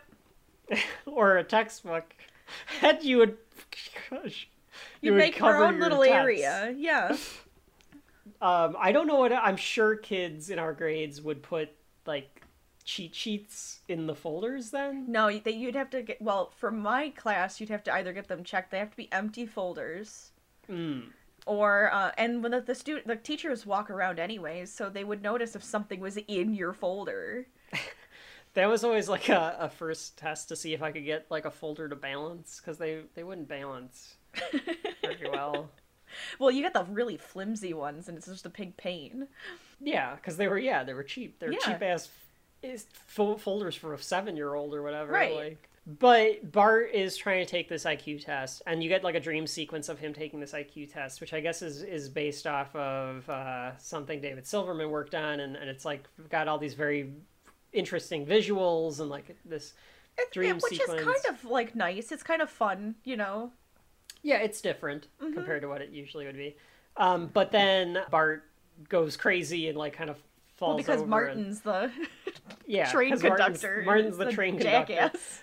We should mention that Martin is played by Russie Taylor. Russie Taylor just passed away too. This is why the show should have ended, because they're losing their voices.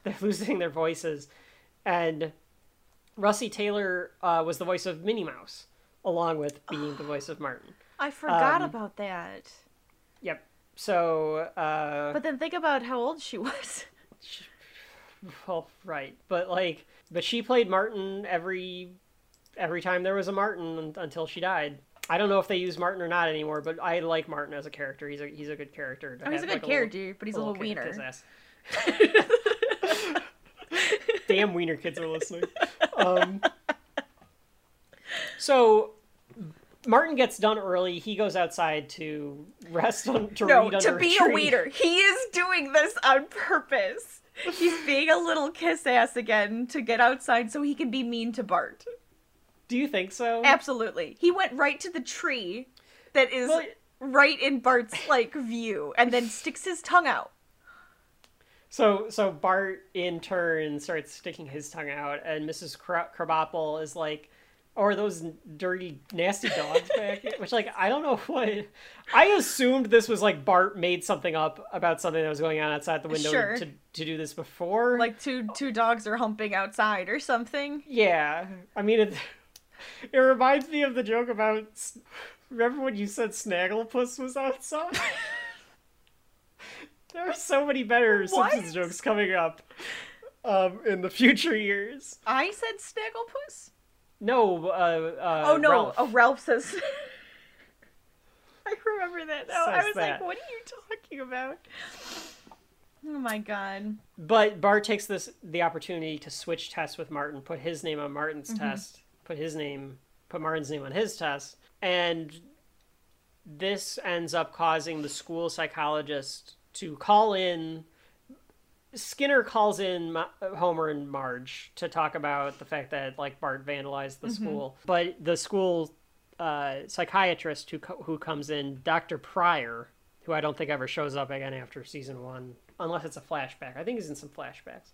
I thought there's a school counselor at some point, but I don't know if it's the same one. I think I can't remember. I don't remember, though. And he is... Prior because he pries into you, according to the commentary. They're being very... What a... Yeah. That's okay. A stupid joke. He reveals that Bart now has a... Well, Homer thinks it's an IQ of 912. But it turns out that he's got it upside down. It's 216. Which, mind you, is still very high. So Homer is super excited because they have a genius son. And he wants to know, like, how does this happen? And he's like, well, sometimes it's heredity or environment, and sometimes it's a mystery. Skinner immediately knows that he's not a genius, and he's like, I think we should retest him. Mm-hmm. And Pryor's like, well, I think we should send him to a better school. And Skinner, wanting to get rid of Bart, is like, great. Perfect. Exactly what I wanted. So it ends up being that Bart is going to get to go to this new school where there's a bunch of other geniuses. So the next, I don't know when this, like, how long it takes him to go to this new school.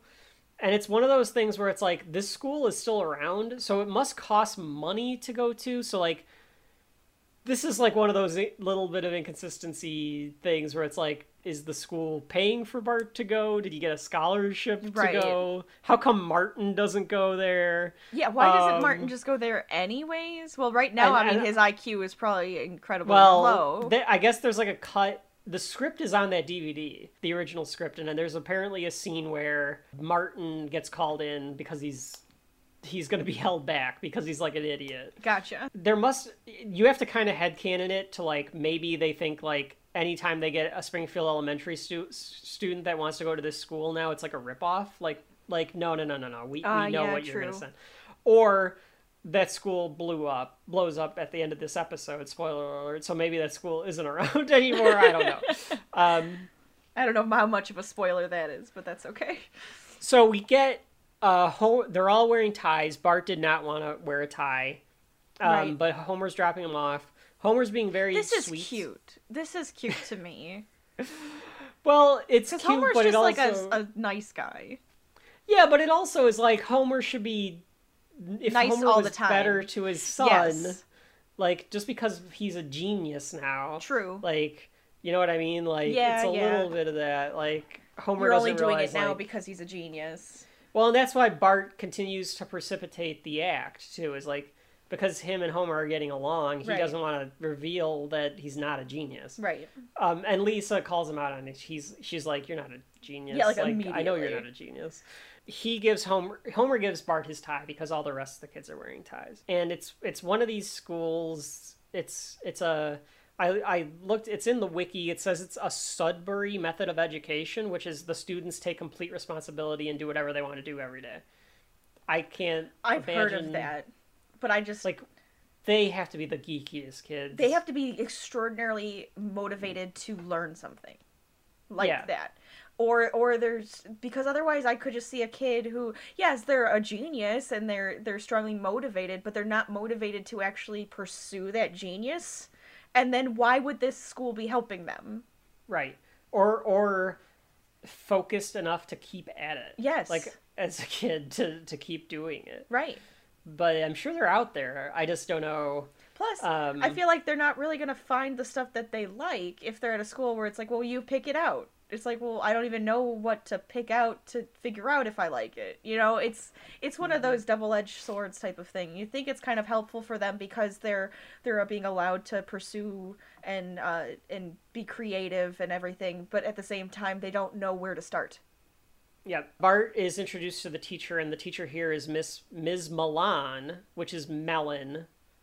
So it's supposed to be like how Krabappel, yeah. And it's also Marshall Wallace doing the voice, but this is supposed to be like the nice teacher where Krabappel's like, you know, the meaner teacher. Mm-hmm. And she walks him around and shows him the different areas. There's out of nowhere, there's a shot at comic books. Where, like, a comic book... I know! Well, I think this, now talking about, like, the history and everything, you know, it's like, you're not gonna get anywhere if you're a comic book writer. And right.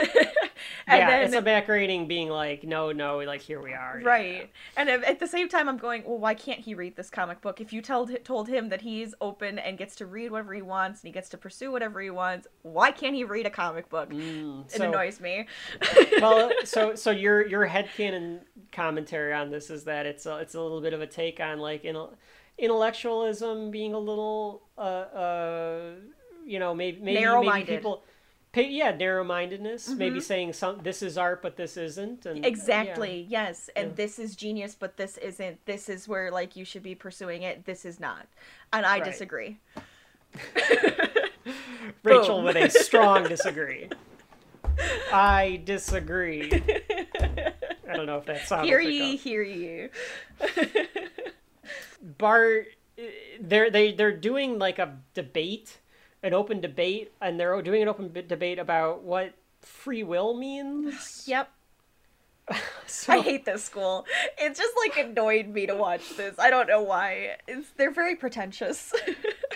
Yeah, I mean, I am not anti-intellectual. We need more intellectualism. We need more smart stuff, especially nowadays, because there's an anti-intellectual movement that's asinine in the world. Agreed. But there is definitely a way to do it that is not pretentious, and you're right. Like, there's a hint of we're better. Well, the kids bully Bart. 100% the kids are bullies and think that they're better than everybody because they're geniuses. And that's because another problem with this damn school. It's because it's forcing them to be like, oh, but I go to this school and I'm better than you.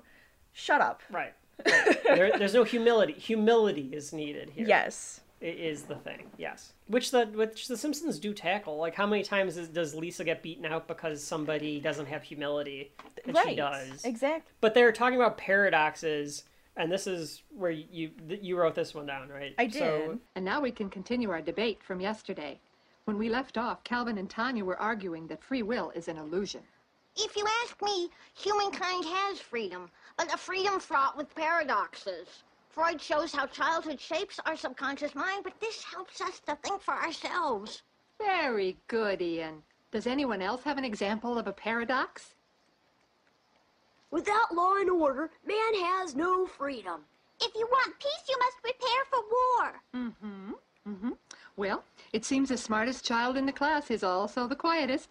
Bart, what other paradoxes affect our lives?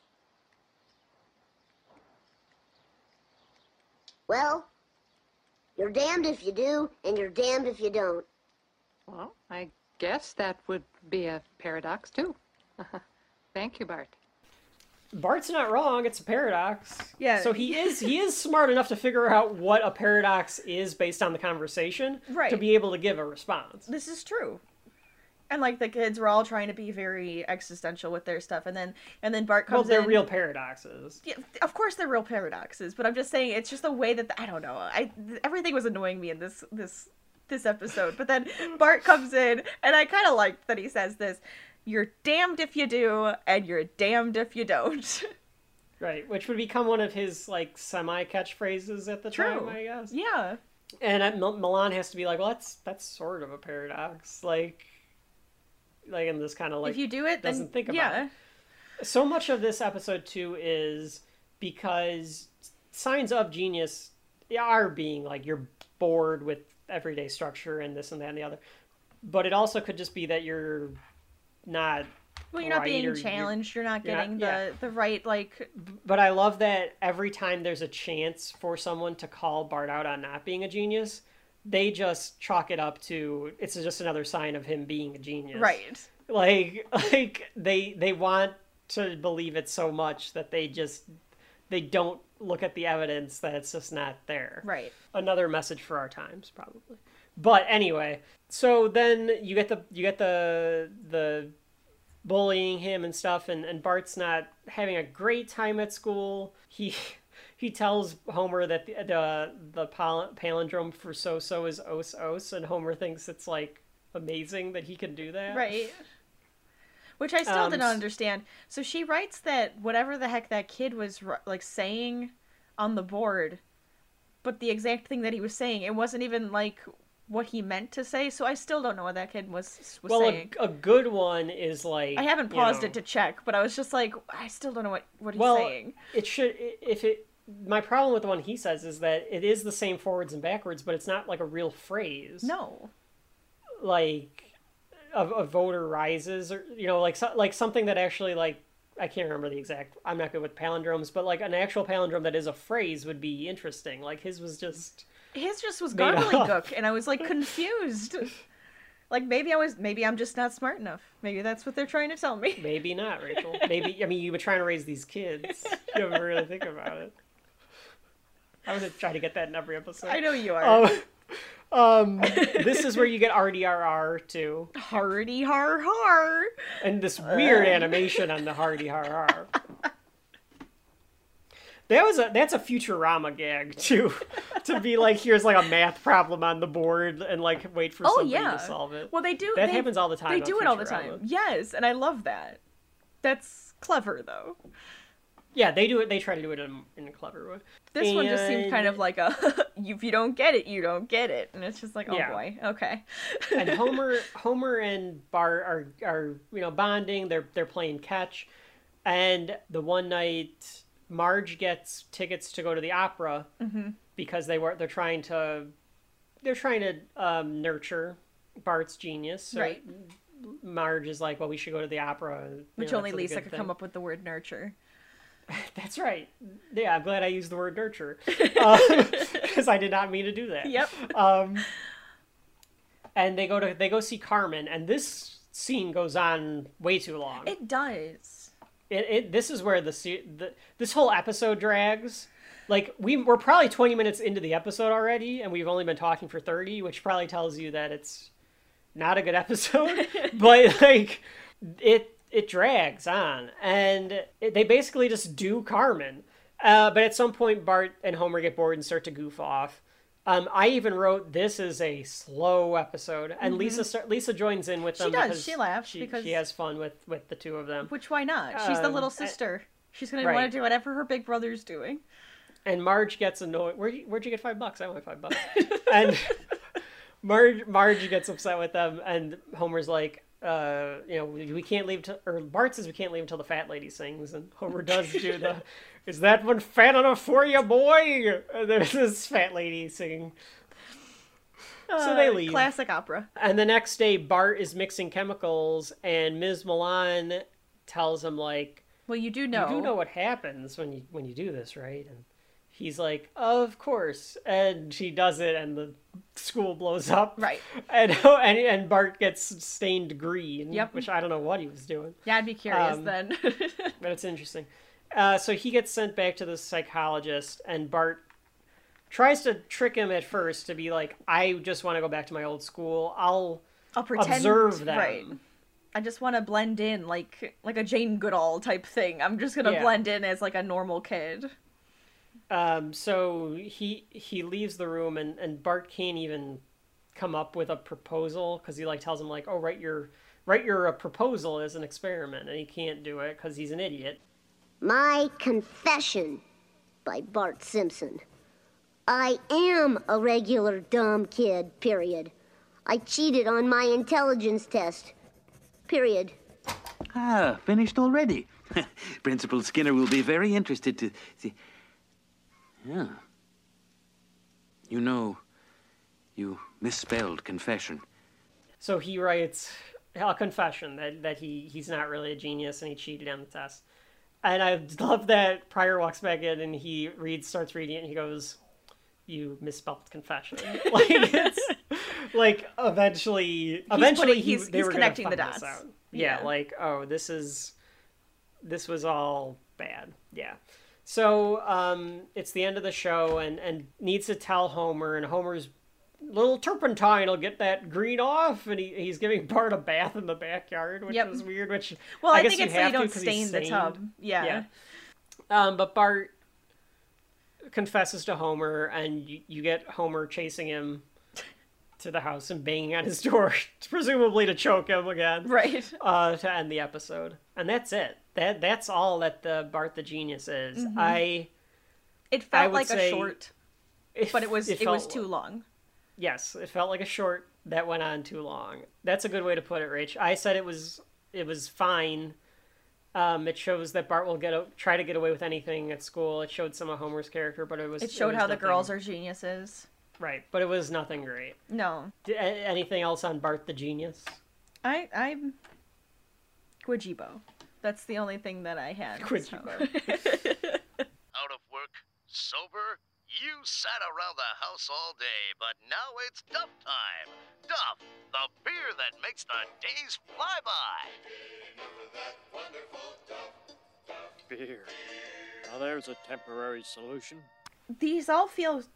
So here's my thing. Here's my whole take on this season. So, yes, I said there seems to be like some really good ones in it, but quite a few of them just kind of feel like short snippets of The Simpsons. The Simpsons.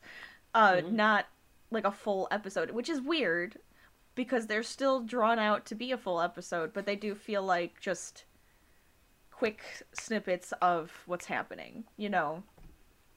Well, speaking of shorts that get drawn out to a full-length episode, on January 21st, 1990, we get the third episode of The Simpsons, Homer's Odyssey, which was written by Jay Kogan and Wallace Wolodarski, who will show up again very much so on The Simpsons, and it was directed by Wes Archer.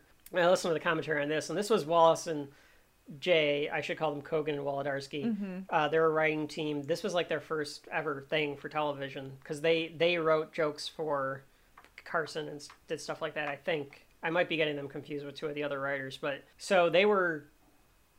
maybe that was Al Jean and Mike Reese. I can't remember. But anyway, they wrote this episode. They said this was the first script that was ever finished for The Simpsons. And it was done while the shorts were being done still. They didn't know Mr. Burns was going to be named Mr. Burns. Mm. They claimed that they didn't even know Marge was Marge. Okay.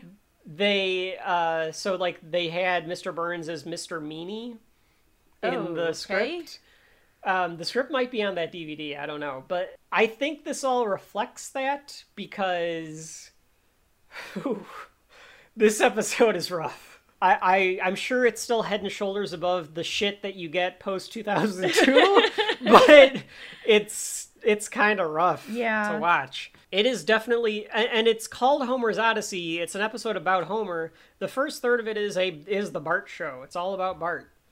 But there are a lot of firsts in this episode, so we can point them out as we go. So the episode starts.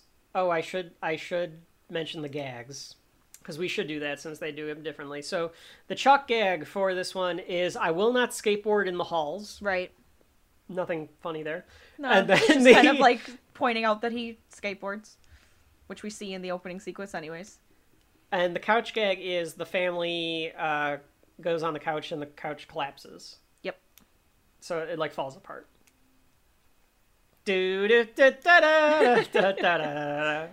So this episode starts with Bart's class is going on a field trip. Yes. He is... I think that there's like a couple of good lines here where Mrs. Krabappel is like, we don't want to happen whatever happened on the trip to the state yes. prison. And Bart has to go, but Mrs. Krabappel, I swear I didn't unlock that door. Like implying that he caused like a prison riot. Right. He's the ultimate. I think at this point already, Bart fever had swept the nation. Sure. Everyone loved Bart, which like based on what we've already seen, like it's so weird to think about, but he was the practical joker. He was the class clown. Yeah, he's the real Dennis the Menace. Right. Yeah, it was just something that we apparently came along at the right time. We get Bart needing to find a seat, and the only place to sit down is next to Wendell. Wendell not used very much. No, but only used in these specific, like, instances. Yeah, so he's pale, and I think he's pale because he's, like, a very sickly kid. He's gotta be. But we Makes find me out uncomfortable. he gets sick on every bus ride. He gets car sick. Right. I guess. Which, like, I think there were kids that would get... Because, like, the buses, I remember as a kid, always had terrible fumes because it was the 90s. Smell. And mixed with that gross, like plastically leather smell. Yeah, that horrible leather. They would clean it with bleach, I'm sure. Mm-hmm. So I'm not so... And then some kids get motion sickness anyway, so like I wouldn't be surprised if like this was a recurring thing. Mm-hmm. I don't remember kids getting sick on the bus, but I do. remember people like feeling sick on the bus. We had kids getting sick, and we had a kid who like peed his pants and it like rolled down the damn aisle. It was disgusting. Oh God. Yep. That's horrible. Yeah, I did not have good experiences. I hated the bus, and I never wanted to get on one ever again. I did like Krabappel tells the story about not sticking your arm out of the window because you'll get it chopped off. And Bart goes like, and I was that boy. Like even like kind of dejected that he has to sit next to Wendell. He still has to be the star goofy. of the show. Right. So then we get... I'm going through my notes trying to make sure we don't miss a lot because I feel like there's not a lot of stuff there to isn't. talk about. And I'm like, well, am I missing anything? I think that's probably about it. Like, so they get there on the... Oh, well, no. Oh, no. So Mrs. Krabappel yells at Bart and says that if she hears another word out of him or whatever, if he does anything, she's going to make him sing in front of the entire class. Right, because Bart thinks that Mrs. Krabappel that Wendell's gonna puke, and he's trying to warn her, and she's like, it's Bart, so she just doesn't pay any attention to it. Yeah. Which, the punishment of having to sing in front of the entire class is exactly something that Bart would want to do. He would do it anyways. But then we get the introduction of Sherry and Terry, who are the troublemaker twins that act like they're goody two-shoes, but they're the like... twins. The Tibble twins? That's what I just said, yes. They're not as bad. Okay. Folks at home, add this to the list, because Arthur's getting added to this list. I can't wait to do our Arthur episodes. Oh, it'll be great. The Tibble twins might be my most loathed characters. In the pantheon of culture. Oh my gosh. So I'm not gonna put them up there with the Tibble twins. But they are trouble. They're troublemakers that like they're okay. They're the troublemakers that are the this... We're wonderful and perfect, but we do shit in the background and we're horrible little girls. Well, here's an I think we can do a parallel with this anecdotal story of when you and Mom took one of the dogs to training. Oh yes. And one of the dogs, the head dog, the dog that was supposed to be the role model. Dog. Yeah. Xantu. That was the name of the dog. He was very sweet, very soft, loved him. However, while we were learning to do something and then she was having us actually have the dogs like sit or stay or whatever, she would turn her back and Xantu would walk up to one of the other dogs and either boop him with his nose or bat at him and make it like bark or something, and then he would run back and sit down like, I was being good. Yeah. That's Sherry and Terry. Yep. Yeah. He was an instigator. Total instigator. Little troublemaker. I think it's hilarious. It was very cute, though. I kind of loved it. But yes, on the way, Sherry and Terry are like, we're gonna make you sing Bart Simpson, and so they decide to kiss him on the cheek. So Bart shouts. Our question though, are they supposed to look like the Shining girls? I don't know if they're supposed. They don't look. I don't think they look like the I mean, Shining they're kind of girls, do creepy looking to me. they? Well, they're creepy because they're twins, And they're purple. Because twins are creepy. Yeah, and they have purple hair. Their Everything skin is like purpley. Well, and everything is like off model. Oh. Like all the colors are so bizarre in this season true. anyway. It's true. So like if they were made in season 2, they probably wouldn't have had purple hair. Yeah. But they do. Because now they have to. So like yeah, now they're just stuck with the purple hair. But yeah, they're very odd looking. Yeah, so maybe they're supposed to just be like. I mean, 11 seasons in, we get kind of twins. Addams Which one's the Family-ish. evil one? Yeah.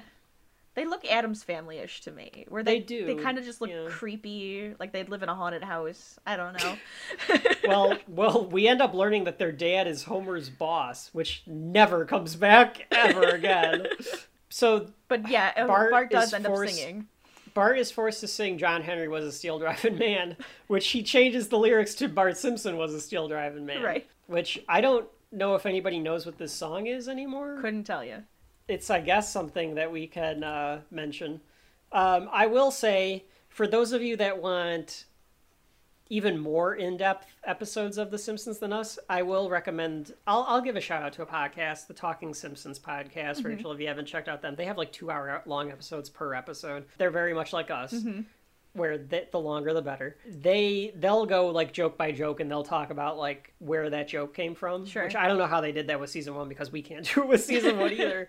But I'm sure that they went into John Henry was a steel driving man because like John Henry is it's a folk hero about like he's a black guy from I don't think he was supposed to be like a slave. But, like, it's supposed to be, like, the mid-1800s. No, that he might have been. He's supposed to be, like, this, like, legend who just drove steel until he collapses, right? Like, isn't that kind of the legend? Like, he just doesn't stop. I think there's, like, a Walt Disney... There's, like, a Walt Disney something. A man tasked with hammering a steel drill into rock to make holes for explosives to blast the rock in constructing a railroad tunnel. Is that the same thing as from Django Unchained when you take big rocks and you make them into little rocks? Oh, maybe. Like, because where Django's like punishment at the end is going to be... Was going to be helping to build the railroads. Yeah. Oh, it could be then. Yeah, there is a Disney short called John Henry. I know I've seen it as a kid. If you want to know a little bit here on the wiki, our good friend Dwayne Johnson is going to play John Henry in a Netflix original. Oh, I didn't know that. Really? I mean, who knows if this will actually come to fruition or not. It just says that, yeah, in October 2018, Dwayne Johnson will portray John Henry. Oh, how interesting. Which makes sense. I don't know if he has the range to do it, but we'll find out. Yeah. But there are songs about John Henry was a steel driving man. Interesting. That's where Bart's taking this from. But we only dwell on this one because there's no one that is even our age that will probably remember that. Probably not. Like, if you remember it because Bart was singing it right on a bus. But yeah, I think it's supposed to just be like a railroad worker that kills himself from exhaustion because he won't stop. Because okay. I think that's or like he gets in a bet. When the agent for the steam drill company brought the drill here, John Henry wanted to drive against it. He took a lot of pride in his work, and he hated to see a machine take the work of men like him. Well, they decided to hold a test to get an idea of how practical the steam drill was. And he does more than the machine. Won. Yep. He wouldn't rest. He overdid it. And he took sick and died. Yep. Right. Also, the modern parable of that is when Dwight takes on the machine in an episode of The Office, which add that to the list. We'll get to it. That one's gonna be tough. No, it's your classic machine versus man parable. It's true. It is. Yes. Well, it's anybody who has to go against like a computer or a machine. Right. They're replacing everything with computers now. So anyway, back to the Simpsons again. Now that we gave a little advertisement and talked about John Henry. So he sings the song, and on what they finally get to the nuclear power plant, which, like, how far away is it that all this happened? But it's a bus ride. Bart's proud because Wendell actually made it, so he slaps him on the back to say, "Hey, Wendell, you made it!" And he pukes all over the bus. And I did like all the kids like jumping out the windows and stuff to get away. Right? Yeah, I would be. That'd be me. So we get to. But you gotta remember, like, I think it's more so from, like, the kid's perspective. A bus ride takes way longer from a kid's perspective than it would. Oh, yeah. Like, now. I always thought it took like, even so thinking about how long I thought it took to get from school to home, and how far away school actually was from home, it was, like, nothing. Right. But I thought it was, like, the longest time. Oh, it was awful. So then we get the introduction. Well, not the introduction, but in production order, this would have been the first time, and that's why he's black. And that's Waylon Smithers. Yes. So you get Waylon Smithers, who either is black or has a tan scholar skin. And listening to the commentary, he was originally supposed to be black. That's interesting. The idea was that they were trying to make a diverse Springfield. Okay. So he was going to be black. And at some point, he started coming back yellow because Korean animators don't always understand, and that's why you get a lot of weird colors because of the animation. Okay. Korea animators didn't necessarily know how to interpret. Like, why would he be a different color? Sure. Like, they didn't understand that. So that's interesting. Okay. But then the other thing was Sam Simon did want to make him gay, but subtle. So from the beginning, Sam Simon's idea was like, he's going to be gay, but don't make it like over the top gay. Right. Like make him a normal person that happens to be gay, which they do make a lot of gay jokes at his expense. Right. But he's also a very three-dimensional character. He is. He's obsessed with burns. Yeah, and he's not like hiding his gayness either. He's in the closet. Kind of, but I think it's more so because other people say something and he's just like, well, whatever, I'll just go with whatever you're saying, even though I'm not, like, going for women. Yeah. Well, I wonder how progressive it was at the time that he was... That's hard to gauge, for us at least, because we were little. Hard for us to gauge. Yeah. But yes, he was originally black and gay, and now he eventually becomes white, but it is interesting that it's just one of those random mistakes that just became canon for the show. Sure. But he does an old film strip. It's our first film strip on The Simpsons, which becomes a running gag, which is a great part of The Simpsons lore is the film strips. Mm-hmm. But this is Smilin' Joe Fission, who's this like little atom who must be like the power plant's mascot, and he gives like a presentation on what nuclear energy is. Sure. And it's okay. Like it's not great, but it gives you an idea of what's to come with the jokes about film strips. Mm-hmm.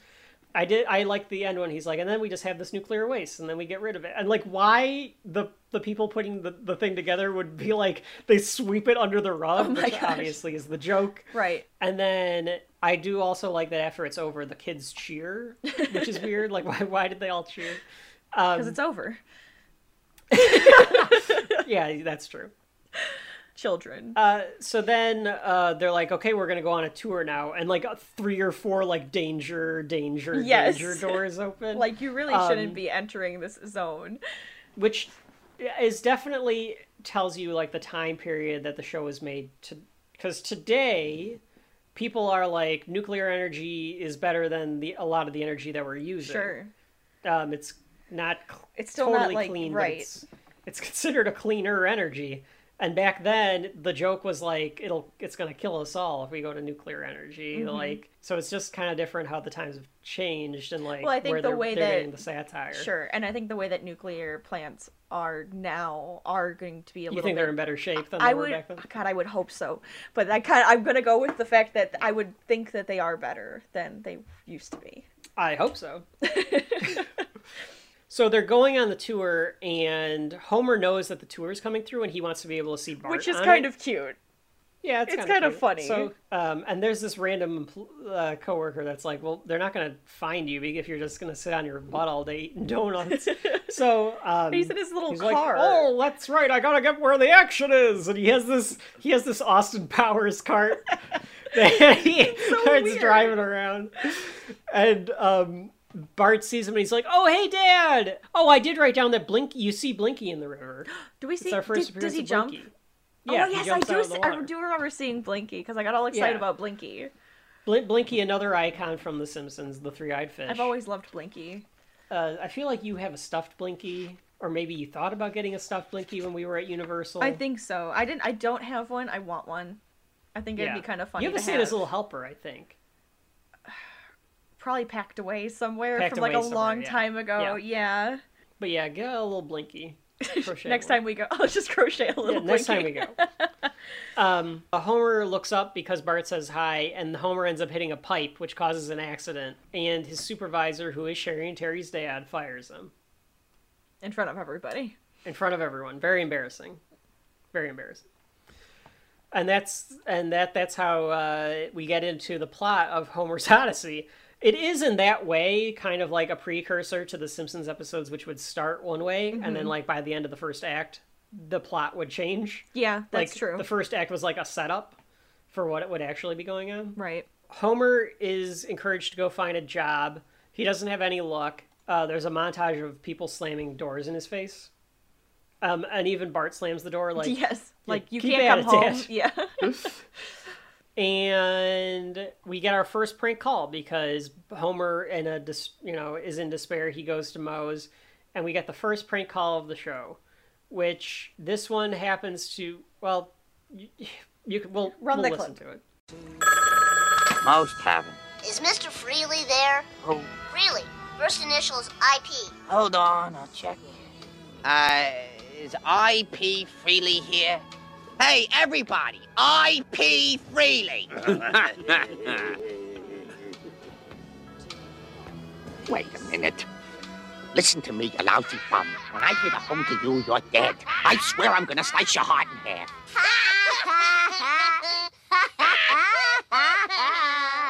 So that is based off of an actual thing that apparently like got passed around back in like the 80s, which is like somebody would call this like gruff bartender and do these prank names. Oh, and really? The bartender didn't catch on for a few times. So like there is this just guy asking for alcoholic and IP Freely and whatever else. And huge ass. I'm Huge Ass. Huge Ass was my favorite. That used to be my... Huge Ass is the best. That was my name on SOCOM on the PS2. Oh, that's right. You were Huge Ass. I was Huge Ass. Everybody called me Hugh. That was fun. Yeah, one of the bad things about like being a kid when you grow up, when you play online video games, you make that online name when you're like 10 years old. And you're stuck with that. Like 20 years later, you're like, why the fuck did I make myself Peter Griffin? Like, why is that? Well, the funnier thing with SOCOM, you could change your name every time you logged in, so you were okay. But yeah, But you were consistently Huge Ass. Yes. Yeah. As opposed to now where you would be Zap Roustauer. Yes, absolutely. Yeah. 100%. Yeah. If anybody plays online and you see a Zap Roustauer, it could be me. Yeah, right. Oh, by the way, add that to the list. So the final sacrifice. I don't have anything else to say here except for that I wrote Marge and Homer are on the wrong side of the bed for the next scene because they're talking about in bed how Homer can't find a job and Marge tries to get her old job as a rollerblading waitress. Yeah. So she takes that up while Homer's out of work. Right. So they have some money coming in. But they are on the wrong side of the bed. I don't think I noticed that. Okay. Yeah. Because Homer's always if you're looking at the bed, yes. Homer's always on the left, yes. Marge is always on the right. Right. And for whatever reason in this episode, they flipped sides. And I think that's like stuck with me, that's like where the man and the woman belong. Like... Because that's how I sleep. Rachel goes to bed with her, that's with how her I husband. sleep. And it's like, nope, I am on the right, Yes. You are on the left. Plus, that's like the closest to the door. Yeah. And that's there you where go. I sleep. I don't know why. It's just that's how it is. So Homer gets into like a deep depression. He's lying on the couch. He's doing nothing. And the kids are concerned. Like, they're surprisingly like trying to like get him to do something. Mhm. Like Bart eventually like just decides just to take it. Well, I guess we'll just take advantage of the old guy. Right. And so he asks him for. Oh, he asked him to sign his report card. Yes. Which shows that Bart's getting an F in social studies, an F in math, a D in PE, a U in science, a U in reading, and a U in writing. I guess that means underperforming? Okay, maybe. But a D and PE. I'm 'Cause he kind of probably surprised. Doesn't want it. I bet he played like dodgeball once, Oh, so they yeah, like couldn't give maybe. him an F. But I guess this is another thing where like people got up in arms against the Simpsons because he was an underachiever and proud of it. Right.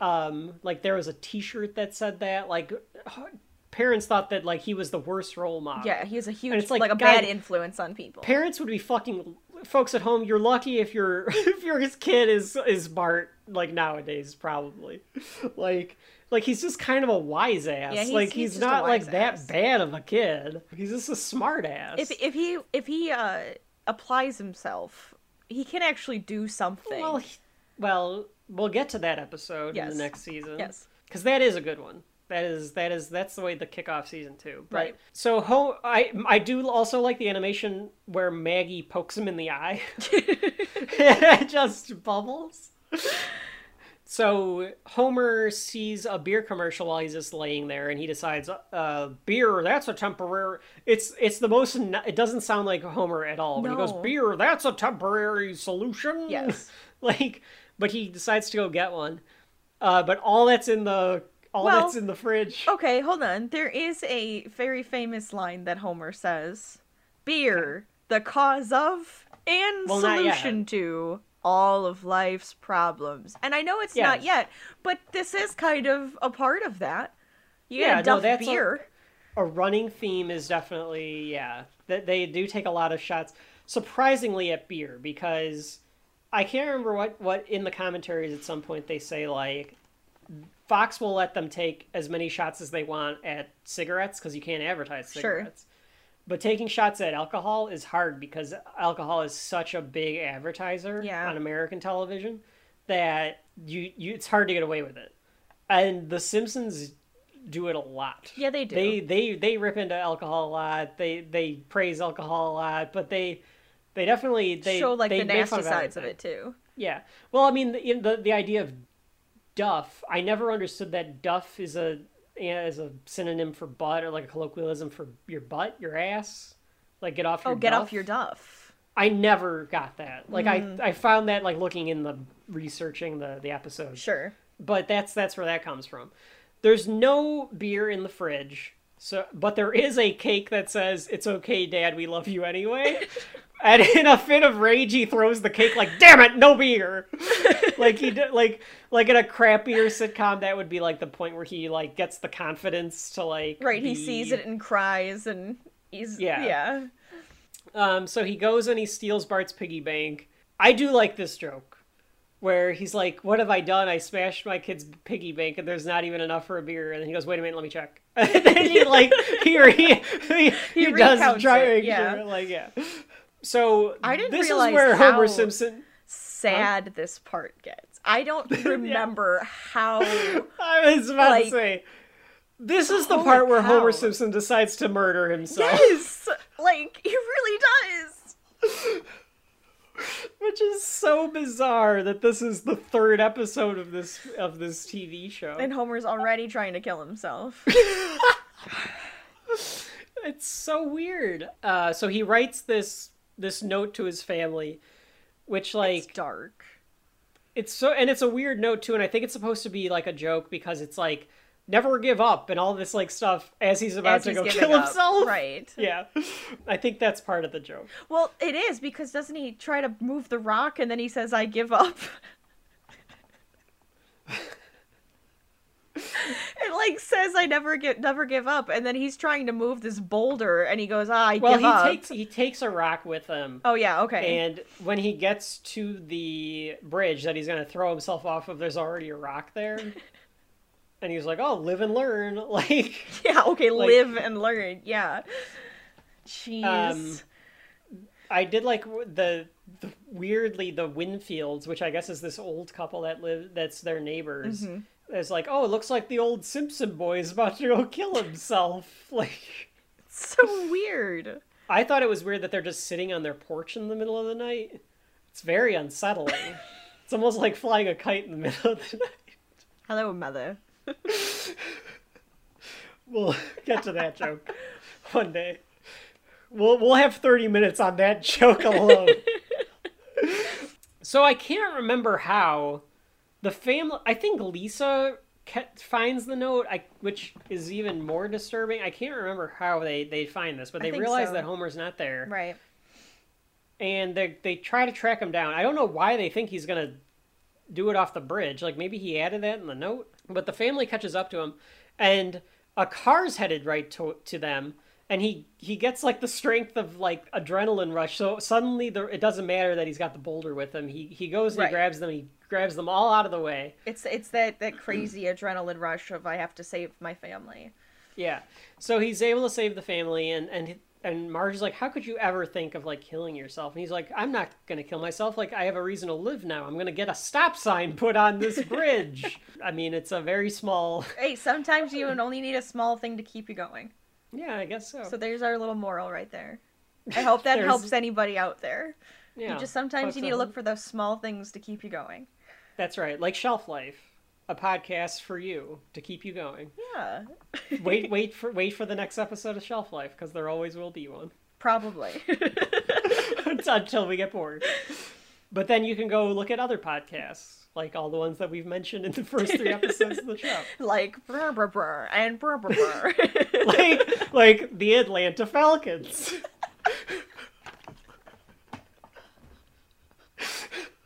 Do you see the problem here, folks? God. Our Simpsons episodes are a circular reference to all the other Simpsons episodes.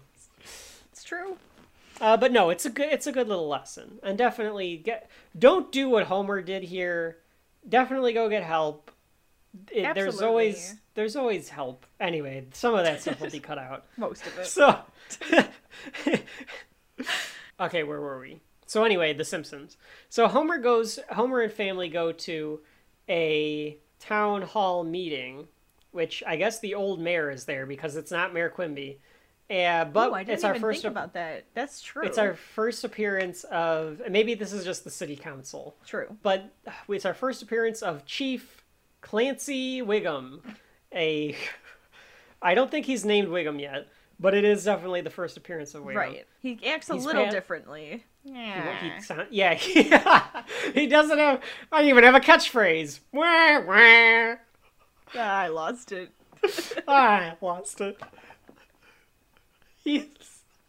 He's not quite there, but he's passing around a sheet for El Barto, this mysterious. It's clearly just Bart, right? But like they think it's like some other person is like vandalizing, and they make him look like it's an adult Bart, like on the picture and stuff, and Well, and El Barto I think becomes like that's a running gag and other material, like not necessarily on the show, but like video game, the arcade game and stuff like that. He gets up to say he's going to I think there should be a stop sign here, and they immediately say like, great, done.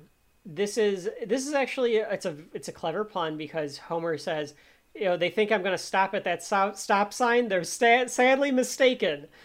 And I'm gonna let's try that one again. And Homer says,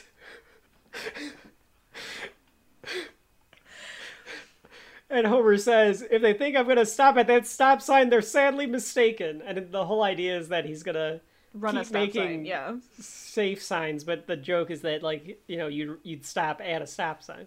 But he decides he's going to put up a bunch more signs, so we get a montage of different signs. Rachel, I don't know if you caught any of the spiraling newspaper headlines. There was one sign that says sign ahead. There's a sign that says sign ahead. Yes. A sign for the sign ahead. I think there's another, like one of the newspaper headlines was "Enough already, Homer Simpson." Yes. Yep. Which I like that too. But he decides that after all the signs have been put up, that nothing breaks the safety as much as the nuclear power plant. So he is going to take on the nuclear power plant. And Bart actually calls him a hero here, but he doesn't want Homer to hear it. And then he's like, "What's that, son?" And he's like, "Oh, I didn't say anything." And he's like, "Oh, I thought I heard you." Right. So it's like, a nice little moment that like Homer can be, he's a hero now for being like an activist, almost kind of a thing. So then we get a rally in front of the plant with like Homer's followers. There's a guy that looks kind of like Flanders, but not. That's like, I guess, in charge of this. I like Homer's line, which, unlike most of you, I am not a nut. Which I just like the idea that he thinks, Yes. He still thinks everyone there is a nut, but he's still on their side. And he is basically brought in by Burns to negotiate because Burns doesn't want the bad press, which is odd for Burns because I think in future episodes he would just like whatever, right? Like he wouldn't care. Mm-hmm. But the momentum behind Homer's cause is enough that like he decides to like meet with him. We get the first look of Burns's office, which is not as gigantic as it would be in the second season. It's not quite as extravagant. The polar bear is still there though. That's they consistent. kept the polar bear, yeah. And we get a duel between Burns and Homer, and Burns just tells him that he'll put him in charge of safety at the plant, basically to shut him up. Right. And I think this might be the first time we get the Homer internal monologue. Because he's like, "Oh, this guy's got a big desk." And like he's like, sure. he can't keep it straight. But he ultimately decides to take it. But the first thing he needs to do is tell his people that the plant is safe. Mm-hmm. So he goes out to do it, but he realizes that he can't morally. Like he sees like his family there, and he decides like he can't do it. So he comes back and he tells him he can't do it. But he kind of outsmarts Mr. Burns here. Yeah, a little bit. Mm-hmm. Because he says, like, if you don't give me this job, I'm going to spend every free minute I have fighting for safety. Mm-hmm. And I'll come after you. But if you give me the job, I won't have the time to do that. Yep. So, like, you kind of have to give me the job. Right. Burns, like, gets it. Like Burns realizes like, oh, you kind of got me, and gives him the job back. But you have to tell the people it's over. So he goes back out and he tells the people that he's going to make sure the plant's safe because now he's in charge of safety. Exactly. And then he falls off the balcony, but they all catch him. In future seasons, they would have dropped him, or he would have been too heavy, and then they would have fallen. Right. But he gets to leave as a hero at the end of the episode. And that is the end of Homer's Odyssey. Yes. What did you think of that one, Rachel, of episode 3? It was fine.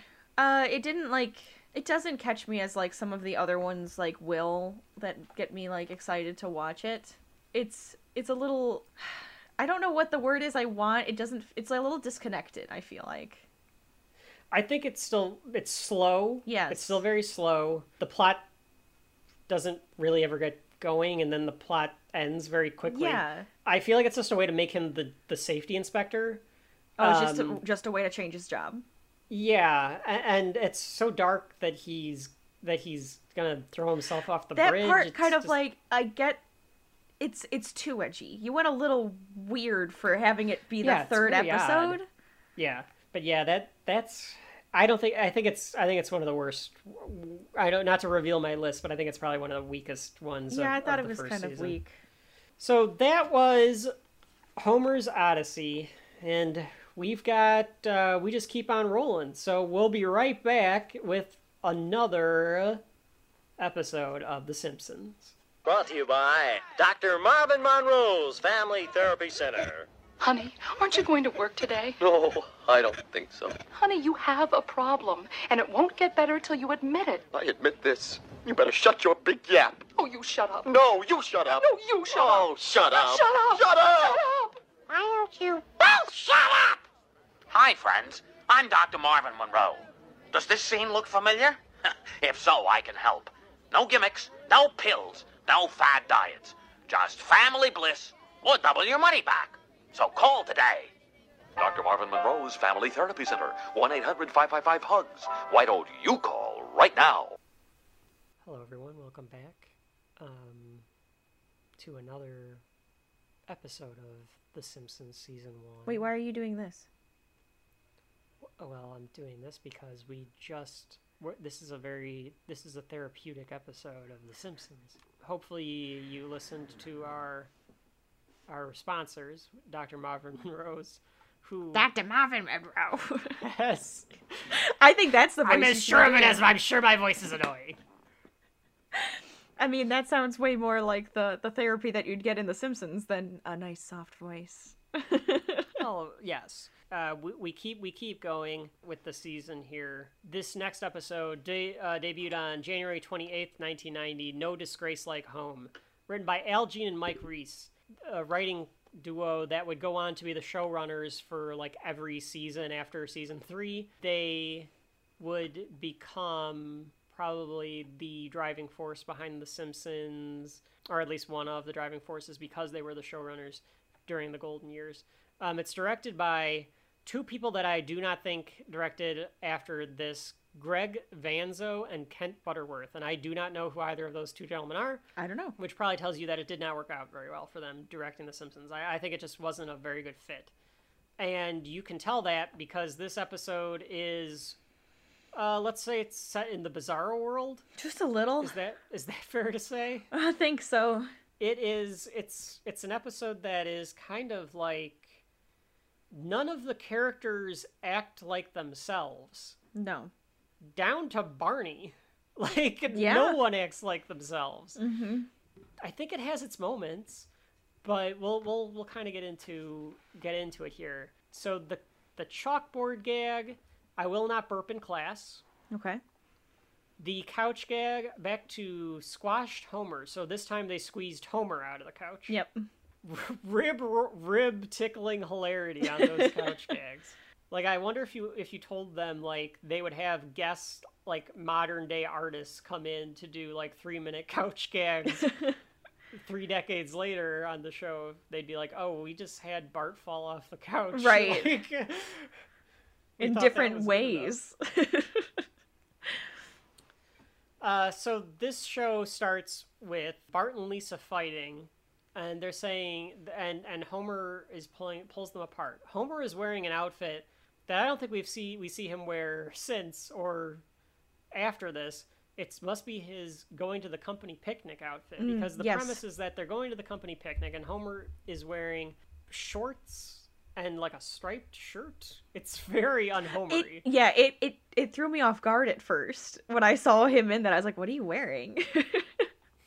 Until it was introduced that there was a picnic. So it turns out that they're fighting over who loves them more, but Bart is saying Lisa loves Homer more, and Lisa's saying Bart loves Homer more. So it's just a little twist on that. Yeah, so Homer is like just a little the butt of the joke about that. And Homer ends up taking a bite out of Marge's gelatin desserts, which she's made 5 plates of gelatin because at the last company picnic, Mr. Burns told Homer, or told somebody, that he likes the dessert. So Homer was like, oh, we have to make the gelatin dessert for the boss. Right. Which, as it turns out, like, I think Mr. Burns was just saying that to be nice. Right. Because then everybody does Burns, it. But then everyone brings it. So he's like learned his lesson of being nice, apparently. All it took was for everyone to bring gelatin to the company picnic. Yep. So Smithers is white again in this episode. He's actually a little whiter than Mr. Burns. Yeah, I think he was, so. like, when he's sitting there, because again, the colors aren't quite right. Right. And then you get the idea of like what Homer's up against, though, because Homer's panicked because he thinks like the family's not going to behave while they're there. Mm-hmm. He knows Bart and Lisa are little hellions. And Lisa is a brat in this episode. She's just kind of a brat. Smarter than Bart, which is why they just don't act like themselves in this one. Mm-hmm. And I wonder if Al Jean and Mike Reiss kind of knew what the characters were going to be like, because it is such an early episode. Could be. If they just didn't understand that, like, there's defined characteristics yet or not. Mm-hmm. Yeah, they kind of just had the kids act like kids. Yeah. That's it. And before they pass Mr. Burns, there's a family that Mr. Burns says hello to, and the kid is upset that he's there because he's missing his little league game. And as they pass by, Mr. Burns is like, "Fire that man!" Right. So you can't have any dispute in the family. Right. So Homer's fear is justified, even though, as we just established in the previous episode, Mr. Burns kind of needs him. Right. But I don't know if Homer would have the same drive if he got fired again. Probably not. Bart tries to, or Homer, does Homer pay off Bart? No, that's later. That's later. Bart and Lisa immediately become obnoxious. They are running around everywhere, and Homer's chasing after them. And Marge finds another mom, and they dump their babies off, and they just leave the happy little elves on to keep them occupied. Yes, basically. And I think it works because we never come back to Maggie. That's right. Yeah, Maggie's perfectly fine. They're perfectly content. It's what you folks at home, if you have babies, just put the happy little elves on, or more importantly, put the Simpsons on. They'll be fine. I think Coco Melon is the craze these days. Rachel, that's I think that's a drink or something that you rub on your body. It does feel like more of a lotion. Yeah, that's a lotion. I don't know what you just said, but that's definitely a lotion. Are we? I don't think we're adding Coco Melon to the list. So no, unfortunately for you fans. I mean, if we're 70 years old and we've run out of things to talk about, maybe we'll come back. Well, welcome to episode 9322 of Shelf Life. We're talking about Baby Shark and Coco Melon. The crazes of children. The crazes of children from the 20-teens. So anyway, they spike the punch, and Marge, I'm not much of a drinker. Marge gets drunk off the punch. And some of the other moms, these weird accents that you never hear in The Simpsons anymore, are bragging about their family, and Marge is trying to play up the family, but her family's so shit that she can't. But she's getting drunk, so there is this fun musical number? Yeah, they're having they're dancing and stuff, and she's doing karaoke or something. I guess it's an old Dean Martin song. Okay. I actually learned from Talking the Simpsons, which is what Marge is singing here. But it is it's this whole little musical number that Marge is enjoying the punch. And Mr. Burns is about to give a speech. Oh, before this, Bart and Homer have to do the father-son sack race. Right. It's mandatory. And the rules are, Mr. Burns always wins. Bart is nuts to this. Right. This is stupid. So I do like the part where they all have to take one. He takes a little leap, and they all have to also take just a little leap behind him. It's kind I feel like Mr. Burns would think they're patronizing him, but at the same time, maybe he doesn't care. Sure, it's more of a power move too. Yeah. You have to be one step behind me. But Bart takes it upon himself to try to win the race. He starts hustling. So Homer, to his credit, because I feel like a future Homer would have stumbled and the two of them would have fallen into dog poop or something. Sure. But Homer catches them, and Mr. Burns just gets past the line before Bart does. And the weirdest little animation, because it's cheap animation at this point, where Mr. Burns' arms are 10 feet long. Yes. And he's asking for praise. Right. He looks more lizardy in that shot than he ever does. Right. It's a head-on shot. And he's got the big vulture beak going on. Close one this year. This is where they also try to make it apparent that Mr. Burns, voiced by Harry Shearer, who's basically given up on the show at this point, but back then he tried very, very hard, and he's doing a Ronald Reagan impression, who was the former president, which the note cards are our take on Reagan, because he was losing his mind, At the time, he couldn't remember people's names, so his staff would hand him a note card with who he was about to meet. Mm. So that's like where that's where that joke came in. Okay, yeah. with little like Maggie, little brat. Yeah. Right? Or little expecting, yeah. This must be expecting. And yeah, it was brat. expecting. Oh my Don't god. question. That's Bart, sir. Don't correct the man, brat. Like, that, that's what I think. This episode is better than the last two because there are little jokes like that are actually pretty good. Right. They just don't act right. Yeah, it just there always feels like something is wrong. Yeah. Well, even like Marge is drunk and like Burns is giving a speech, and at the end of it he's like, "Thank you all for coming," and then he's like, "I think we get our first release, the Hounds." Yes. Here. But he releases the Hounds, or he says he's going to release the Hounds if they don't leave in 10 minutes. Right. This is where that family leaves first. Exactly. And they're all, like, talking about how great they love each other and all that kind of stuff. And then the son gives his dad a kiss. And this is when Homer turns to the boy, like to Bart, and tries to pay him to give him a kiss. Well, or he does. Actually, he does. He does pay him $5 for a kiss. Yeah. Right. But Mr. Burns sees right through it. Right. So luckily he doesn't fire Homer, but he sees through the attempt. Yeah, though there's a little guys right there. He's like, no, that's really obvious and sad. But Homer in the parking lot like talks to the dad of the one family, and he's like, "Oh, like please, like you guys don't really care about each other," and he says like, "Oh, I pity you" or something like that, and we get this bizarre like this almost feels like it should be Marge and not Homer, but we get this animation where Homer sees the family as all like demons. They're all in the car and they're like, "Come on, Homer!" Like, oh room yeah, for one right. more. Yeah, and they're doing one of us. Which, for those of you that do not know, the one of us, it comes from, I can't remember the year. It's from the 30s, but it's a horror movie called Freaks. Have you seen that one, Rachel? I have not seen Freaks. You might have to add that one to the list. I love it when there's something new like for me. 40 minutes long. You might. The disturbing part about it is the plot of that movie is it's all with people that have deformities. And they're real deformities. So it's like the half man, and it's like a little person, and somebody that was born with like webbed feet and stuff like that. It's like, and it's supposed to be like the freak show at a circus. Okay. And the plot is the one guy still looks like a little kid, even though he's like in charge of it, and the one person is trying to steal his money. Okay. And the freaks confront her.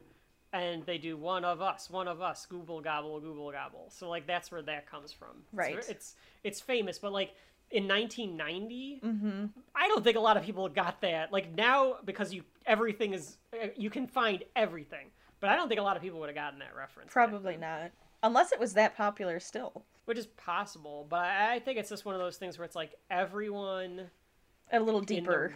Everyone in the writer's room knew about this kind of stuff, sure. Like the fact that Mr. Burns' manor looks like Xanadu from Citizen Kane, like it's designed to look that way. Right. It's every frame is so dense. There's so much packed into it.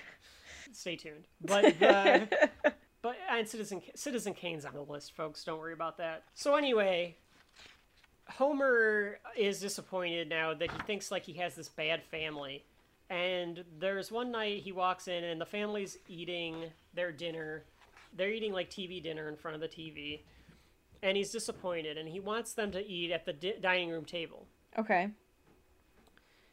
And he thinks that like a normal family would eat at the dining room table. Homer decides to take them on a quest to find, because he's trying to tell them that like, no, normal families like sit at the dining room table. And Lisa's basically like, I hate to tell you, Dad, but like, we're the norm. Like, people don't do that. Right. It's a meta commentary on the idea that like the Simpsons are the normal family, like the ones that you see on TV that like eat at the dining room table and like do all that stuff. That's the not perfect real. family. Yeah. The first family that they find is oddly all around the table. And I couldn't tell if this is supposed to be some sort of animation or something that we're supposed to like get an idea, but it's like this big family and the dad's wearing a shirt, and like that, like their They're all loving. That's the first one. The second one, they're having a conversation and the Simpsons can't hear it. But it turns out that and the little kid leaves, and Homer speculates that it's to get the old man's slippers or something. Yeah. Pipe and slippers. Right. But it's really to get the gun. Because there's somebody out front. There's somebody in the bushes. Mm-hmm. And then they don't realize it's their house, and they're like, "Oh, what a dump! Like, this place sucks." And then Homer's like, "I even stepped on their flowers." And then Marge is annoyed because she's like, "This is your house." Yeah. So Homer's like upset about all of that, so he decides to go to Moe's, which I think this is the 4th episode or third. Bart the Genius is the only one that he doesn't go to Moe's in. Right. So Homer is there, and Barney picks a fight with him because Barney is like saying that all of his kids are little hooligans, and like it's Homer's really like, odd that he says something like that. Barney wouldn't bring this up, and I feel like Barney's only connection to like people is through Homer and the kids. So I just don't see. I feel like he actually likes them, and he's sounding like he doesn't. Right, exactly. Because Homer's like, "You can't call my kids that way," and he goes, "Well, at least 2 of them," meaning Lisa and Maggie. And Barney goes, "Do you have 2 I haven't met?" And they start fighting. Yeah, it's really mean. So they start fighting, and the whole idea is like there's a boxing match going on the TV, and in typical fashion here, Barney knocks out Homer because Barney is good at boxing, as we find out in future episodes where he beats which boxing. Well, he knocks out Wade Boggs. Right. Yeah. So he can. I mean, Homer can take a punch, but that's about all he can do. But while on the floor, we get Homer overhears the commercial, which was our sponsor of Marvin Monroe's Family Therapy Center, and he gets the idea. Well, he gets the life's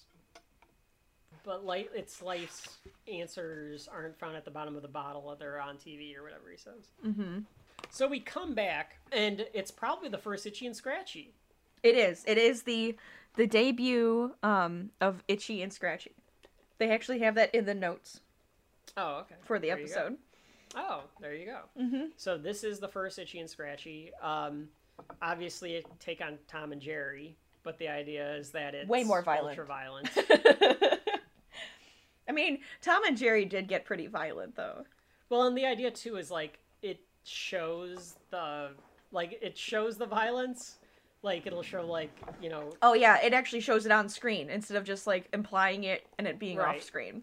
Like Wile E. Coyote gets blown up, but then he's perfectly fine. And right. Instead, like they'll show Wile E. Coyote getting like blown up, or they'll show Scratchy getting blown up, but like his intestines will be falling out. Or right. Whatever it is. Homer unplugs the TV, and he's saying that he's going to tell the family that they're going to go to therapy, that they're going to go to Dr. Marvin Monroe's. And Lisa gets offended because she says, "You're going to take us..." Or Homer first says, well, of all the commercials, his was the best, which is funny. Right. And then Lisa gets offended and is like, "You're going to take us to a place that advertised on pro wrestling?" And Homer goes, "Boxing, Lisa, boxing. It's a world of difference." Which he's right. Yeah, that's true. Because while one of them is more entertaining, and both are fake. So, that is a bold statement. How dare you call pro wrestling fake? I'm sorry. You're right. You're right. It's predetermined. It's not fake. Boxing is fake. So Homer decides the amount of money that they need to pay. Like they're going to take the money out of the kids' college fund. The kids' college fund is $88. Which is not enough because you need $250 to get the therapy. $88 probably not enough back then to go to college either. Now it would be enough to get you a letter to send to the college to try to get into the college. Yeah, it's not even enough to get a book. Because weren't there like a lot of colleges too that like made you pay to do an application? Yes. Yeah. And so in like fact, I don't even think that $88 would probably be enough for that. Oh man, it's ridiculous. A lot of the times when you want to do the graduate programs too, you have to pay to enter. Yes. Well, yeah, it depends on if it's, like, for me, I think it was the same. I didn't have a fee because I went to the same school. So Sure. they were just like, yeah, you don't have to pay a fee. But if you're applying to places, you have to apply to every one of those and pay to apply. It's so ridiculous. Mm-hmm. They decide because of this they're going to pawn the TV. So Homer, which is kind of funny because it took TV to find the therapist, and now he's selling the TV to go to the therapist. That's right. That's right. Really makes you think. It's a message. It's a real message. It's a definite message in this one. I think it's weird too because Homer's so out of character. Like Homer being the one to do this. I think he'd pawn anything else but the TV. Yeah, but he really thinks it's like necessary. Even Marge is like telling him not to do it. Right. Which just seems opposite. And Homer, so they get the money to pawn the TV, which the guy at the pawn shop makes it seem like Homer comes there all the time. He's got a weird voice too. He's got that creepy voice that you don't hear after season 1. You know what I mean? It's like that voice, like, how you do, Simpson? Yeah, like, I don't... Like, Herman has it too in a couple episodes a little bit. And it's like, this voice does not come back. If it does, then it only comes back for, like, Treehouse of Horror. The family that was so nice at the picnic is at the therapy center, so maybe they were lying a little bit about being just all that happy. perfect. Most of the time, the perfect ones are the ones that have the most issues. And Little commentary on that one. Rachel will do another episode about that. Yeah, all these little commentaries. There's another family, a rip-off version of The Simpsons that leaves happy, and that convinces Homer that he's doing the right thing. I really wish that they would have made them look more like the Flintstones or something. Oh, it would have been great. Like not just full on out, but like something like that. Like nowadays, it would have been like the Griffins, or like it would be. Hill. Yeah, but they wouldn't be walking out happy. So yeah, the King of the like Hill that. might be, but not the Family Guy. Well, Someone I'm would be saying, crying. I'm saying like if they were doing like the yes version of the Simpsons comes out. Right. No, I agree. So this is probably the most highlighted part of the episode. It's probably the best part of the episode. It's the therapy with Marvin Monroe, which is good. Like the gags in here are pretty good. It's entertaining. They start by drawing things that make them anxious, and everyone draws Homer. It's all like different versions of Homer. But And then Homer's not paying attention. Yeah. He just draws planes bombing things. But like isn't it a plane crash or is it a plane bombing things? Oh, I can't remember. Because either way, that could be true. Why can't him being like in a plane crash make him anxious? I wrote down it's a plane dropping bombs. So maybe it is. Oh my gosh. I guess that could make you anxious too if you're like afraid of that. But he wasn't paying attention. He just started drawing. Right, he just started drawing. He wasn't paying attention. And Dr. Marvin Monroe, who's apparently a character that Matt Groening doesn't like because of the voice. He doesn't like. Oh, he doesn't like the grating voice. Gravel. Okay. Well, apparently it hurts Stan Castellaneta. Or does Stan Castellaneta do this one? I gotta see who does this one. Well, then he wouldn't like Marge's voice. Marge is gravelly. Well, it's like he's okay with Krusty, but for some reason Marvin Monroe's was like put him over the top. Okay. Harry Shearer does it. So apparently it hurts Harry Shearer's voice to do it a little bit. So they kind of went away from doing it a little bit. And it was annoying for Matt. So they just decided not to do that. That's why he ends up dead. Pretty soon off screen. Spoiler alerts. He decides that they need to up it a little bit because the therapy's not working. So he goes because Homer goes to hit Bart with a lamp. Like Homer immediately like grabs a lamp to like whack Bart over the head with it. Yeah. And Monroe's like, okay, this is good. This is healthy. You want to kill each other. That's good. So he decides to go get them like these padding mallets to whack each other with. They can whack each other with. And just to get that like feeling of hitting each other. To get the aggression out. Yeah. Right. I like that, like the little like Maggie. Yes, it's so cute. And she's whacking Homer. And then Bart realizes, well, if you just take the padding off, it works a lot better. Yeah, because they were like, this isn't doing anything. They just nails Dr. Monroe with it. So they decide like they need to go to more extensive methods. And this is where I think it's supposed to be like a Clockwork Orange I don't think you've ever seen this movie, Rachel. It should probably be on the list for the sake of how well known it is. You probably won't like it, but that's the whole point of doing the show. Because there's scenes in there where they try to do like therapy on him to make him change his behavior. Interesting. So this is similar, where they have them all set up.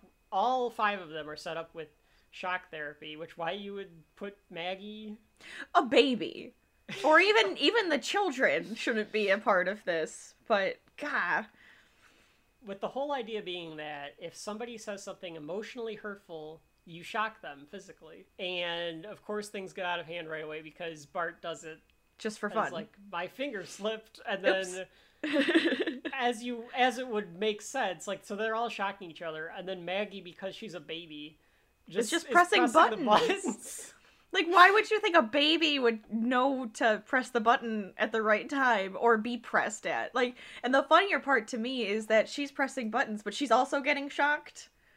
And like, and like Marge gets shocked. Like, why are the, like, oh yeah, Marge is trying to discipline the kids by shocking them both. You are wired into the rest of your family.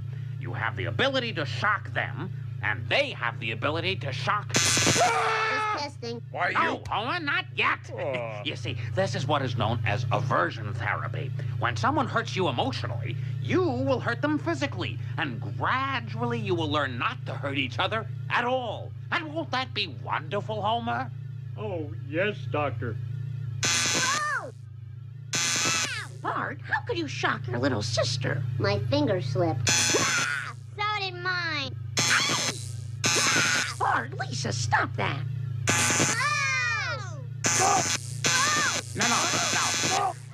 No, wait a minute. Wait. Folks, if I could... this is not the way to get healthy! It just gets very out of hand. It's funny, but it gets very out of hand. So all the electricity is being taken out because of this, and like the people are leaving because they think like something crazy is happening, and they can't stand it. So Monroe pulls the plug on it because he's like, there's just no hope for this family. And Homer reminds him that, like, well, you said if it doesn't work, we get double our money back. So they walk out with 500 big ones, which even today you could buy a decent television for. Oh, yeah. So they're like, well, let's go get the TV back. And Homer goes like, no, we're not going to go get the TV. We're going to go get a bigger TV. Oh, here it says... On the Simpsons wiki, the idea behind the scene in which the family takes turn electrically shocking each other was based on Laurel and Hardy throwing pies at each other. Oh. Although more sadistically. I like your interpretation better. Yeah. I mean, I could see that because, like, the whole idea of a lot of these early Simpsons is you take something from classic comedy and you put a more sadistic spin on it. You make it edgier. Yeah. So I could see that.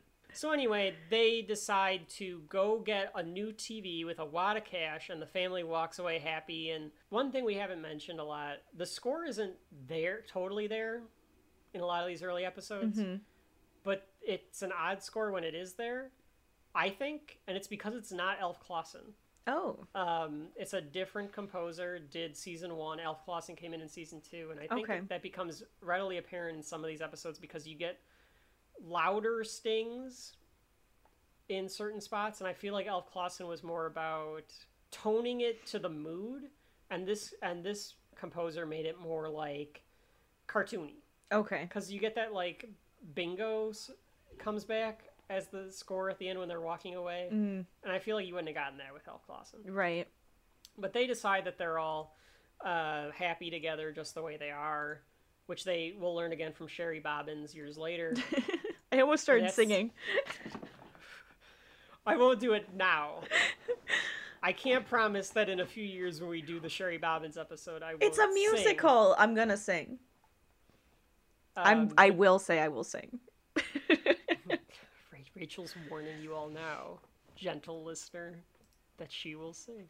But that is a No Disgrace Like Home. An odd episode. It has good bits. It is funny. I do think it has some funny bits.